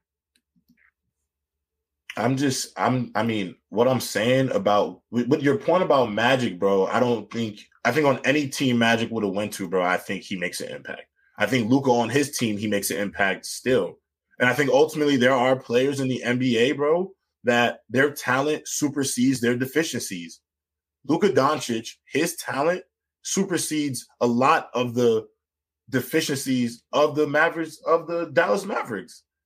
Like, I do think some of the things that make players great, I think in all facets of sports, not just basketball, is the reason why you are considered one of the greatest or the best or on your team is because you're able to lift your team up despite what they may not be good at or what they don't have, because your greatness impacts that much. So to answer your question, yes, I think if Magic Johnson had to go and got drafted to another team, I think he'd still be able to greatly impact the success of that team, for sure. And I don't think he probably could not win a title. I'm just saying. When he went to the Lakers at that time, weren't they being dominated by the Celtics at this time? Wasn't this post that era where Jerry West and company was losing all the time? I think they only had one ring in that little span. So it's not like he went to a team that was dominating his era at the time when he got there. But would you hold him to the same level? He came in there and impacted that team significantly, completely changed the style of basketball they played. Went from a system that was predicated on dumping it down to Kareem and going for the hook shot to a system where the ball is forever moving, the transition game. So would you hold him to the same level, though? What do you mean, hold him to the same level? If you would you hold his impact to the same level if he was on a different type of team? Yeah, I do. I think in terms of like just potential star power of what Magic Johnson had, I think on any team that he would have went to, he would have made that team. Well, Chris Paul, let's say if he had a career like Chris Paul, he had a crazy amount of impact, but he couldn't get the job done. And people sit here and say that Magic Johnson is more impactful than Chris Paul, mainly because of the rings, correct? Yeah, but I also think he was more impactful because he was a culture changer in LA for that team. I think he's had more impact on his franchise than CP3 has an impact on every franchise he's a part of. Not to Magic. Never to the level of Magic, bro. Never to. Here we go right back to we started the show with Magic and CP3. Don't say close or it's not close. The impact that Magic Johnson has had off the court. If we're talking about off the court, we're talking about off the court. I can hear what you're saying. We talk about on the court. On the court, bro. Dub, you gotta understand. Magic throughout the 80s was quite bro. Was quite possibly the best player in the NBA during that stint. To accommodate this guy, bro. Yeah, that's tough because you're comparing a guy who's you can argue has been the best in the NBA at times, and Chris Paul's never been the best player in the NBA. I could get with you on that, but I mean, let's understand who else was in the league. I mean, Mars made this a point in one of the last episodes. I mean, CP3 was playing with the likes of LeBron James, playing with the likes of a Kobe Bryant, playing with the likes of Tim Duncan as well. So of course, I mean, when you got players of that caliber, you're not going to be held up to that light. I mean, those are guys who are all in the top 10. Magic Johnson, bro. Magic played with Larry Bird and Michael Jordan. Magic Johnson, Kareem. Magic Johnson played with a bunch of insanely great players himself, bro. He was never Dr. J and company, bro. Magic, come on, let's be real, dude. Magic only had Larry Bird and Kareem Abdul-Jabbar, and then when Michael Jordan started coming into the league, Michael Jordan took over the league in the 90s. Dr. J was in that mix too. Dr. J, but Dr. J's not in the top 10. We got Kobe in the top 10. You got Tim. We're talking about popularity. You got Shaq. We're talking about popularity. No, we're not. No, we're not talking about popularity.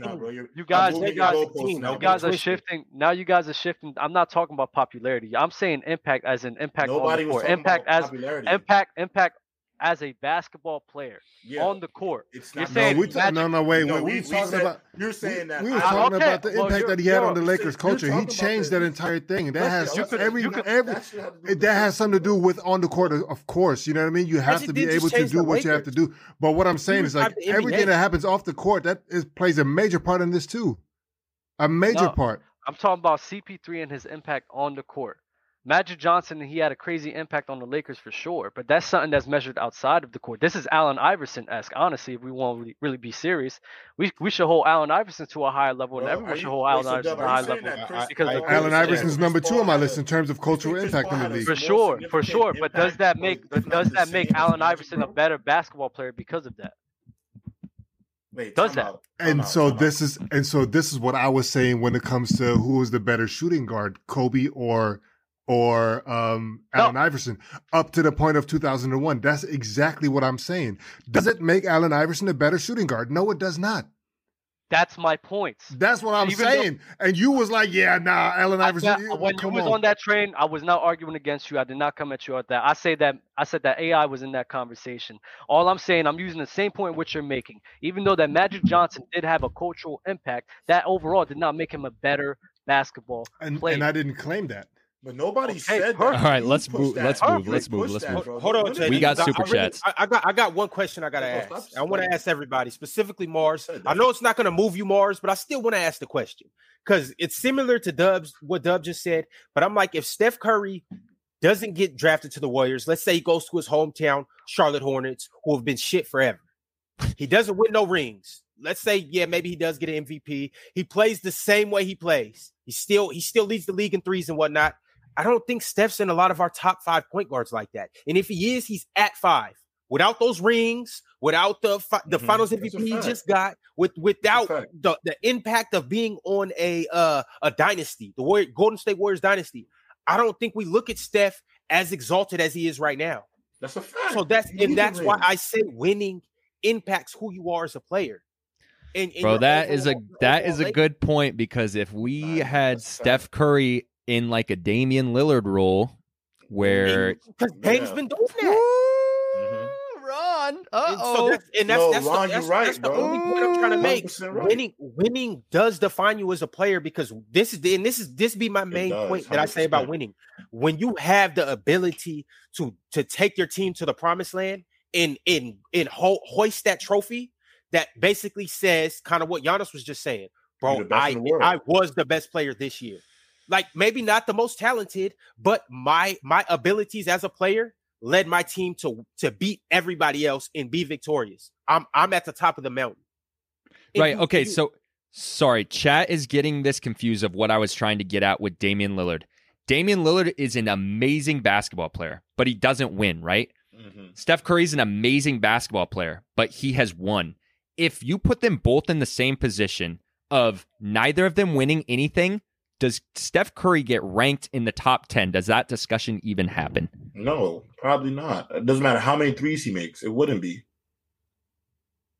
And to go, he could have still broke. Bro, because Ray Allen had the record. Broke Ray Allen's record, because Ray Allen had the record. He wasn't. Ray Allen's not even in most people's top 15. Bro, he might not even be people's top 50. Yeah. So if Steph Curry would have broke that record, nobody would be talking about it. Those rings, at the end of the day, to me, nobody's saying that you're not good if you don't win rings and accolades. Nobody's saying that. You can be talented, but to be able to cement yourself as the best or one of the best, you need that stamp of approval. Like, that's like your letters, bro. Like, you need them. Hold on, bro. There is so Jimmy Two Shoes, Steph is better than Dame without accolades. And then Greatest says Dame is only amazing because he's playing with the green light. Bro, Steph is playing with a greener light. Like, what? Fluorescent green light. Bro, Steph's green light is like so insane. It's insane. He could shoot a half-court shot and no one's going to care. Yeah, I'm gonna say all the shooters. So bro, there is no difference between Steph Curry's light and Dame's light. Facts. I think green light is green light. I don't think there's a difference in green light. Facts. Steph just looks I was just emphasizing my point. Yeah, of course, but Steph would take a dribble across half court, shoot a shot, and then before the shot goes in, he'll turn around and get to just doing this. Bro, and then y'all always overrate Dame. He has won nothing. That's what we're trying to say, bro. Hey, that's the point, bro. Listen, that's the point. It's a nasty. It's a literally nasty. That comment right there, that proved the point, though. That like right there, that in theory, literally proved the point, bro. In theory, I understand trying to fathom ranking players based on their basketball skill, but there's a natural, unconscious bias when it comes to winning. Facts. You're just ranking these players, which you think is unbiased based on winning, but it plays a factor for sure. There's people in the chat that's missing the point, though, too, because everybody's saying, well, Steph would still be better. Steph would still be better. But if Steph didn't win anything, nobody cares if he was better. That's what JD is trying. Bro, if Jokic wins 2 NBA championships, you might project him into the top 10. If he doesn't win 1 championship, no more MVPs, you're not talking about him anymore. Thank you. All right, but let's move on. Dub host. Let's go. JD, where JDW? Wow. Let's absolutely freaking go, chat. Lyndon E. Higgy, Mars, don't you have 2 all-time lists, the best and greatest? Where would Kawhi rank if he won another ring and Finals MVP on the greatest list? That's a good question. He's even lower on my greatest list than my best list. When you say lower, closer to 1, or? No, because because I don't care about accolades. The way I do greatest is how good you were and how long you sustained that for. Okay, and Kawhi has the worst longevity of any elite player that's ever been. So the greatest list is even lower. So lower than 25. Got it. Yes. Football breakdown. Then LeBron should be number 1 on your list, Mars. LeMayo. LeBron's my goat. LeMayo. Mad Max, to say Dre over Melo is crazy when Dre wins you 40 games without Steph and Clay. No. What we doing here? I don't judge players by floor raising ability because I don't care about making bad teams average. I care about making good teams great. And Draymond Green does that better than Carmelo Anthony, which is why I care about what he brings to a team more than Carmelo. But yeah, that's kind of unfair because Melo was never part of a situation. And I believe no, because I don't need to go based on what Carmelo is in. I can look at Carmelo's game, an isolation scorer, a weak playmaker, a bad defender, and I assume it's a hypothetical. I assume Carmelo on a great team with those skills would be less valuable to than Draymond Green on a great team, because I'm assuming Carmelo Anthony, if your team is great, Carmelo's not going to be your best scorer on that team, in my opinion. He's also going to make your defense worse, and he needs the ball, but he's a bad playmaker, so he's automatically lowering the ceiling of that team. Whereas Draymond Green, to me, can only boost the ceiling of that team because he's the best defender of this generation. He's a great passer. He works with other superstars because he doesn't need the ball to score, and he does all the little things. He's a great rebounder and all of those things where I think he'd be more valuable, which is why I think Draymond Green is a better player than Carmelo. So what I'm hearing is that since Draymond Green complements it well, just like a role player would, that's why he's a better ceiling raiser. The way I'm looking at it is if Carmelo Anthony is on a team, look at the 2009 Nuggets, for instance. They went and battled against the Los Angeles Lakers with Chauncey Billups as a guy. So we put Carmelo Anthony on a team that is able to be ceiling raised. So let's say we put him on the Clippers, Los Angeles Clippers. That's a team that definitely could contend to titles, and they could possibly win titles because they have a player like Chris Paul, they have a defense set, and he'll be the best scorer on that team. So I think it's just kind of disingenuous to be like, oh, well, I see he can floor raise, but he can't ceiling raise. I'm not saying I'm not saying Melo couldn't be successful in these situations, by the way. Like, on the Clippers, he has all the chance to win a title. I think Draymond Green is still more valuable. It's weird though because these are two completely different players. Yeah, you said it was based off. They do completely different things. You said it was based off a hypothetical, and I understand and acknowledge that you're saying that it's based off a hypothetical. But then I could just go around and say, well, damn, if I put a team perfectly constructed for Carmelo Anthony, him as my number one option, I think that's more valuable for me and my team to winning a championship than Draymond Green. Because we only seen Draymond Green as a role player. We only seen Draymond Green as a role player. If he was drafted to Detroit. Oh man, Draymond Green wouldn't even be in discussion. No.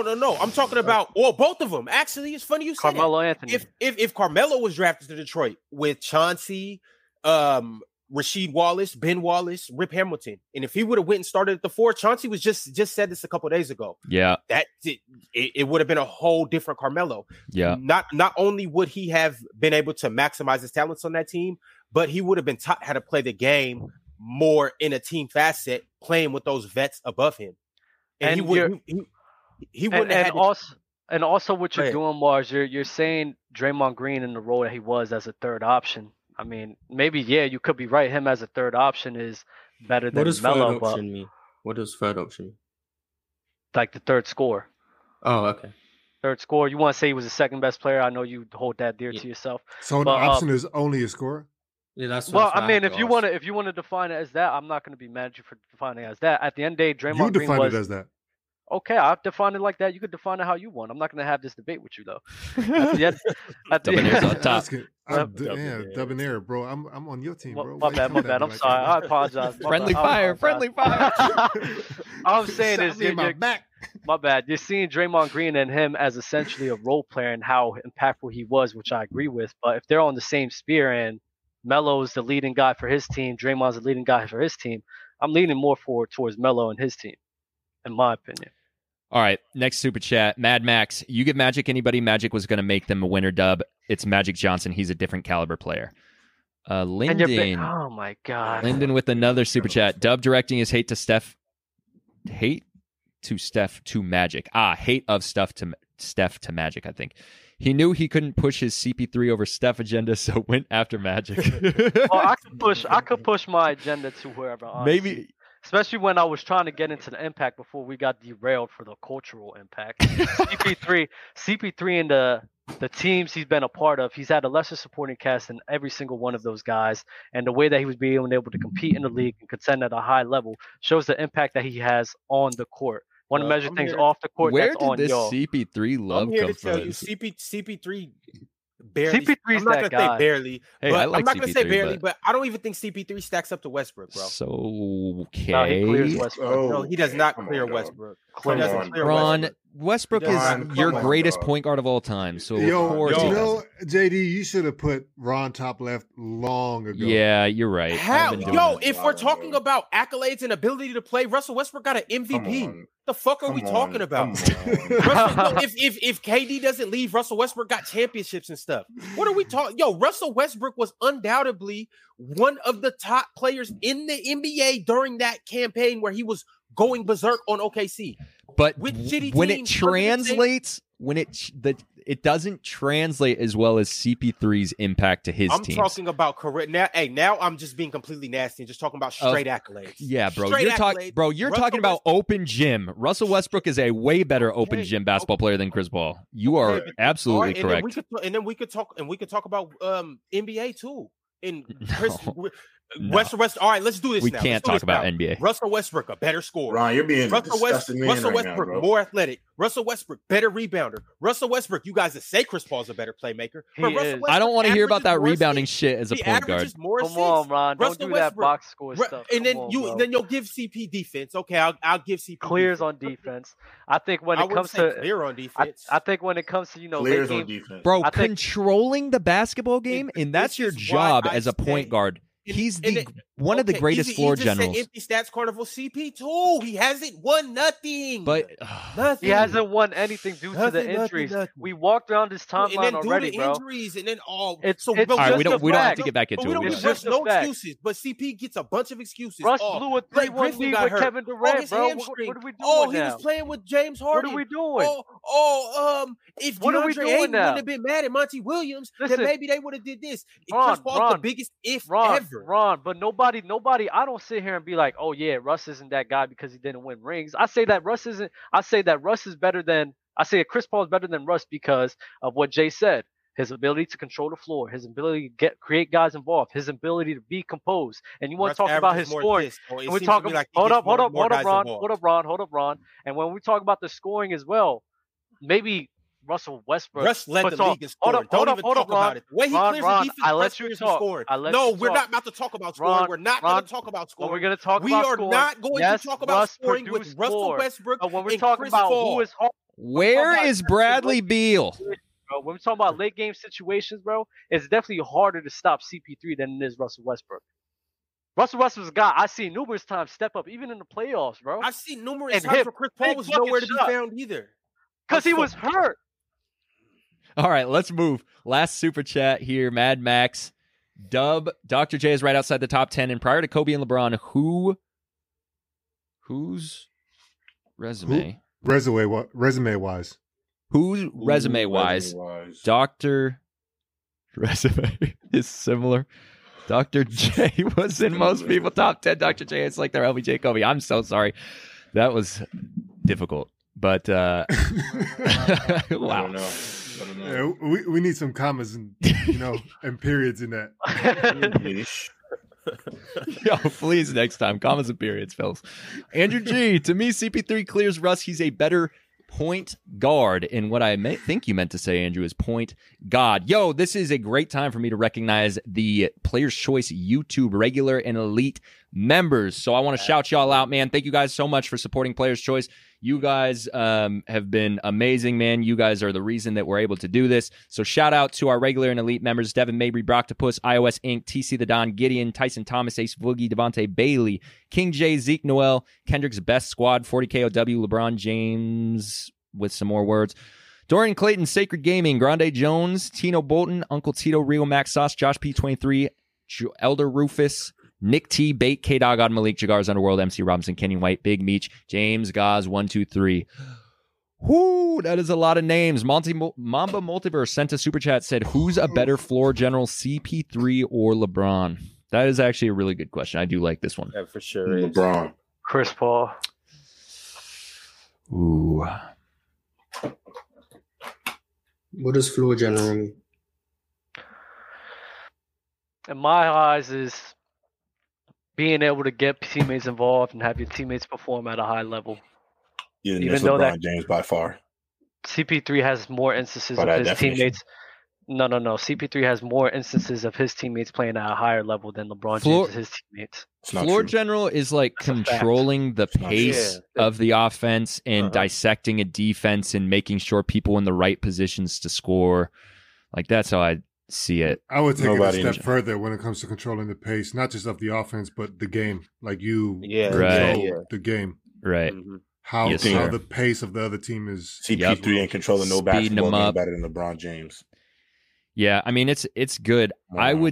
I think it's kind of preference at that point. Like, obviously, you're going to take LeBron because of his, again, accolades. Do you watch CP3? Like, come on, bro. I know you're a LeBron fan. I lived in Phoenix, bro. I know you're a LeBron fan, but come on, son. We don't have to lie. I was able to watch him like at real. We don't have to lie about that. Nobody's LeBron lying, James, bro. LeBron James to is what sit he here does. And act like LeBron James is that CP3. CP3 is better. That's not a ridiculous thing to say. It is ridiculous. It's not that ridiculous, J-Rob. Honestly, it's debated. You can debate it. You can debate it, bro.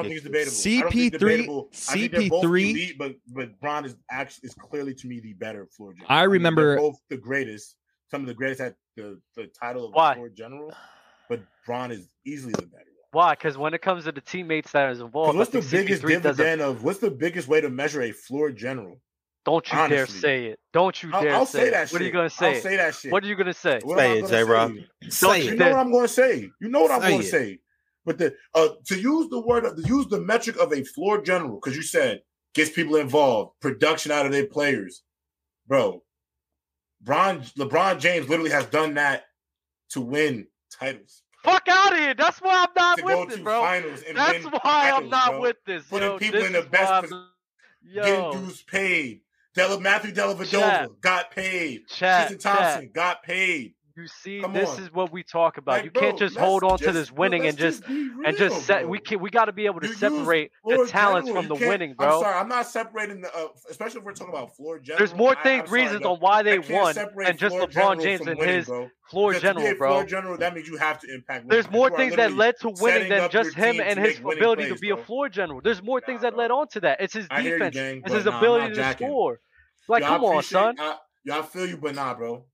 If you talk what about you mean, nah, general, bro? Those are just the facts. You can't. If you want to measure it all, when you said it, you said a floor general to you is a guy who gets people involved, gets the most production out of people, puts them in the right place to make plays and create. And you can sit here and say Chris Paul does it at a high level, which he has, not taking that away. But to say he does that at a higher level than LeBron James, to me, that math don't math up. Just because he ain't win rings. If you're talking about a guy making the plays to put a team in position to win games, because that's what a floor general does, Dub. That's what CP3 does. That's what CP3 does. Yeah, but he's not done that at a higher level than LeBron James. You just say he hasn't won rings. Accountability, bro. That's all you're doing. That's all you're doing. And I'm saying that's a false thing to do because there's more things that led to them winning than just him and his floor general abilities. It's the way he's such a dominant scorer. It's the way that he plays defense. It's all of those things all into one. And on top of that, hold on. But you also said on this panel, and this is where you got to also take in check. You also said on this panel that Chris Paul is an elite defender. You've said that before. So don't bring up defense as a slight. Don't bring up defense and say, it's not a slight. When I'm acknowledging somebody. Chris Paul's also led the NBA in steals. He's also made a few all-defensive teams. J-Rob, it's about J-Rob, I don't know what you're talking about. I'm talking about what led to them winning. There's more factors than just him being a floor general than them led to them winning. You can't sit and say just because they won a ring, he's a better floor general. Stephen Curry a better floor general just because he won a ring? Chris Paul be a great floor general and lead any of the teams that LeBron is let me say not any of them. Okay, I'll give let's do 2015. Let's do 2015. Could Chris Paul as a floor general put that team in a position to make a legitimate playoff run? Or would he have lost probably in the first round? Well, I mean, if he's playing with Kyrie Irving, it's a whole different thing. I don't know, probably not. That's because lost, right? That's because LeBron James and him being a better player than LeBron James. What you're doing, you're taking LeBron James as the player and trying to apply that as floor general and seeing how they won chips. No, bro, like it's a weird thing to do. It's not a weird thing. It's a part of his thing. LeBron has literally been a floor general his whole career, bro. I'm not saying that's false. Offenses have okay. Let me ask y'all a question. The panel. Do y'all look at Jokic as a floor general? point forward. So he's not a floor general. I don't understand. I wouldn't necessarily look at him like a floor Mars, general, but I personally, Mars, in my eyes, I kind of with you on that. Like floor general, what they're trying to say is a floor general is a guy who commands an offense, bro. Like he commands the offense. He's like the playmaker, sets everybody up for success. So that's what the ideal definition of a floor general. It's more than that because there are point guards who aren't floor generals, or they're just not like great at it. Pull that super chat up too. That's why I'm trying to get to these. Mad Max said, all LeBron teammates get worse with him. CP3 teammates get better. The myth of LBJ floor general skills is a joke. He's a great scorer, playmaker, not floor general. So he's not a floor general, but he's going to pass Magic Johnson this year in assists. Bro, but floor general, bro, you're mixing floor general and playmaker. You're mixing floor general and playmaker. You're mixing floor general and playmaker. Come on, guys, fellas, are we really going to act like being a floor general and getting assists is not that? If you're gonna sit here and say, Dub, if you're gonna go here and tell 304 people that assists don't apply to being a floor general, J-Rob, but J-Rob, what you're getting confused is you can be a floor general and not be getting the assists. Like I'm reading the defense and seeing where my teammates need to be to set them up for success for a full play. Like I'm gonna dish it over here to go to the corner, and then the corner's gonna kick it down to the post, and they're gonna score. That's not LeBron's assist. Okay, to your point. Okay, to your point, JD. Chris Paul did what you just said at a higher level than LeBron James. And I'm not arguing LeBron over Chris Paul because I'm saying it's debatable. I'm not. Obviously, my conversations with Dub. I'm asking you the question, but that question really wasn't for you, JD. It was for Dub because the way you explained it is a good explanation. So, Dub, you're gonna sit here and tell me that he does that better at a higher level. And that super chat to me was a waste of time. I'm gonna tell you. That gives any context to anything. All right, this is the last thing, and then we're moving. CP3 is better in my opinion at reading and breaking down. Well, they could be the same, but they're damn near to each other, reading and breaking down defenses. I think he does a better job at understanding his personnel, a better job at getting guys in positions to succeed, and a better job of elevating his teammates that LeBron James has ever done. Anytime, the majority of times that LeBron James has been the teammates with people, their production has went down, and they were lesser versions of themselves. And those are just the facts. All right. Mad Max, LBJ played 20 seasons. Magic played what? 12. How is LeBron taking 8 seasons to pass Magic in assists? Help your point, J-Rob. Lyndon. It helps my point because Chris Paul been playing damn near the same amount of years. It's nowhere close, no? Chris Paul's and we're arguing for him, right? Chris Paul done played, 19 seasons, 20 seasons? He nowhere in the mix. Not even close. Because I know that's not Jesus true. Christ. All right, Lyndon sent a super chat. Chris Paul's definitely above LeBron in assists. 100% above LeBron. Holy shit, bro. These super chats are coming crazy, bro. Okay, hold on. 10,977. How far apart? Chris Paul led the league in assists for 5 different years. No, that's a fact. How far is it apart? Yeah, I might have tripped out with that one. And to answer that super chat, Magic is number 1 in assists is above LeBron in assists because he the GOAT. That's why. Chris Paul's 900. Chris Paul's like 900 assists above LeBron. All right. Definitely in front of there. Lyndon, who's prime better than CP3? Whose prime's better, CP3 or Westbrook? I think Russ is better. Russ. Mamba Multiverse, the definition of floor general is a PG or other player who provides leadership by running the offense. Yeah, I mean, I think there's more to it, but in essence, it's the person who leads the offense, yes. There's a little bit more nuance to it. But anyway, Dub, final words. God bless. I hope all you guys have an exquisite day and enjoy your evening. Ron. Gridiron, tonight, 6 Pacific time. You gonna catch Dub on there. You gonna catch J-Rob on there. My man Bama gonna be on there being extremely nasty. Sports Fluent to be on there. Y'all come tap in. We got some exclusive content for y'all tonight. It will be a great episode. Hashtag Carr over Lamar. J-Rob. Yo, can I shamelessly plug something in here? Go ahead. All right, so I'm not gonna lie, fellas. I got this project going on. Dub kind of knows about it. Ron knows about it a little bit. But I got this burner account on Twitter. So everybody in here, I was going to put the link in the chat. It would mean a lot to me if y'all could go out your way, if you have a Twitter account, just to go follow the page, interact with it. I'm not going to lie. I'm cooking up something right now. This project is kind of a big deal. But if you could follow, I would appreciate that. So, Bro's plugging a burner. Follow me at Rio Jordan Deal. Follow me at Rio. No, real shit. Like what? Plugging the burner is crazy. It'll make more sense when we get off this chat, bro. But when we get off the live, I'll explain. But got you. If you could go follow that burner, I would appreciate it, y'all. For real. Mars, final words. Would mean a lot. Oh, last part, JD. Last part. Yo, J-Rod. Last part. Last part. This is important. This is important information. I'm sure it isn't. It is. I put this in the Discord as well. Also, if you follow the Twitter, I'm also giving away a pair of Off-White 2s. Okay, that was important.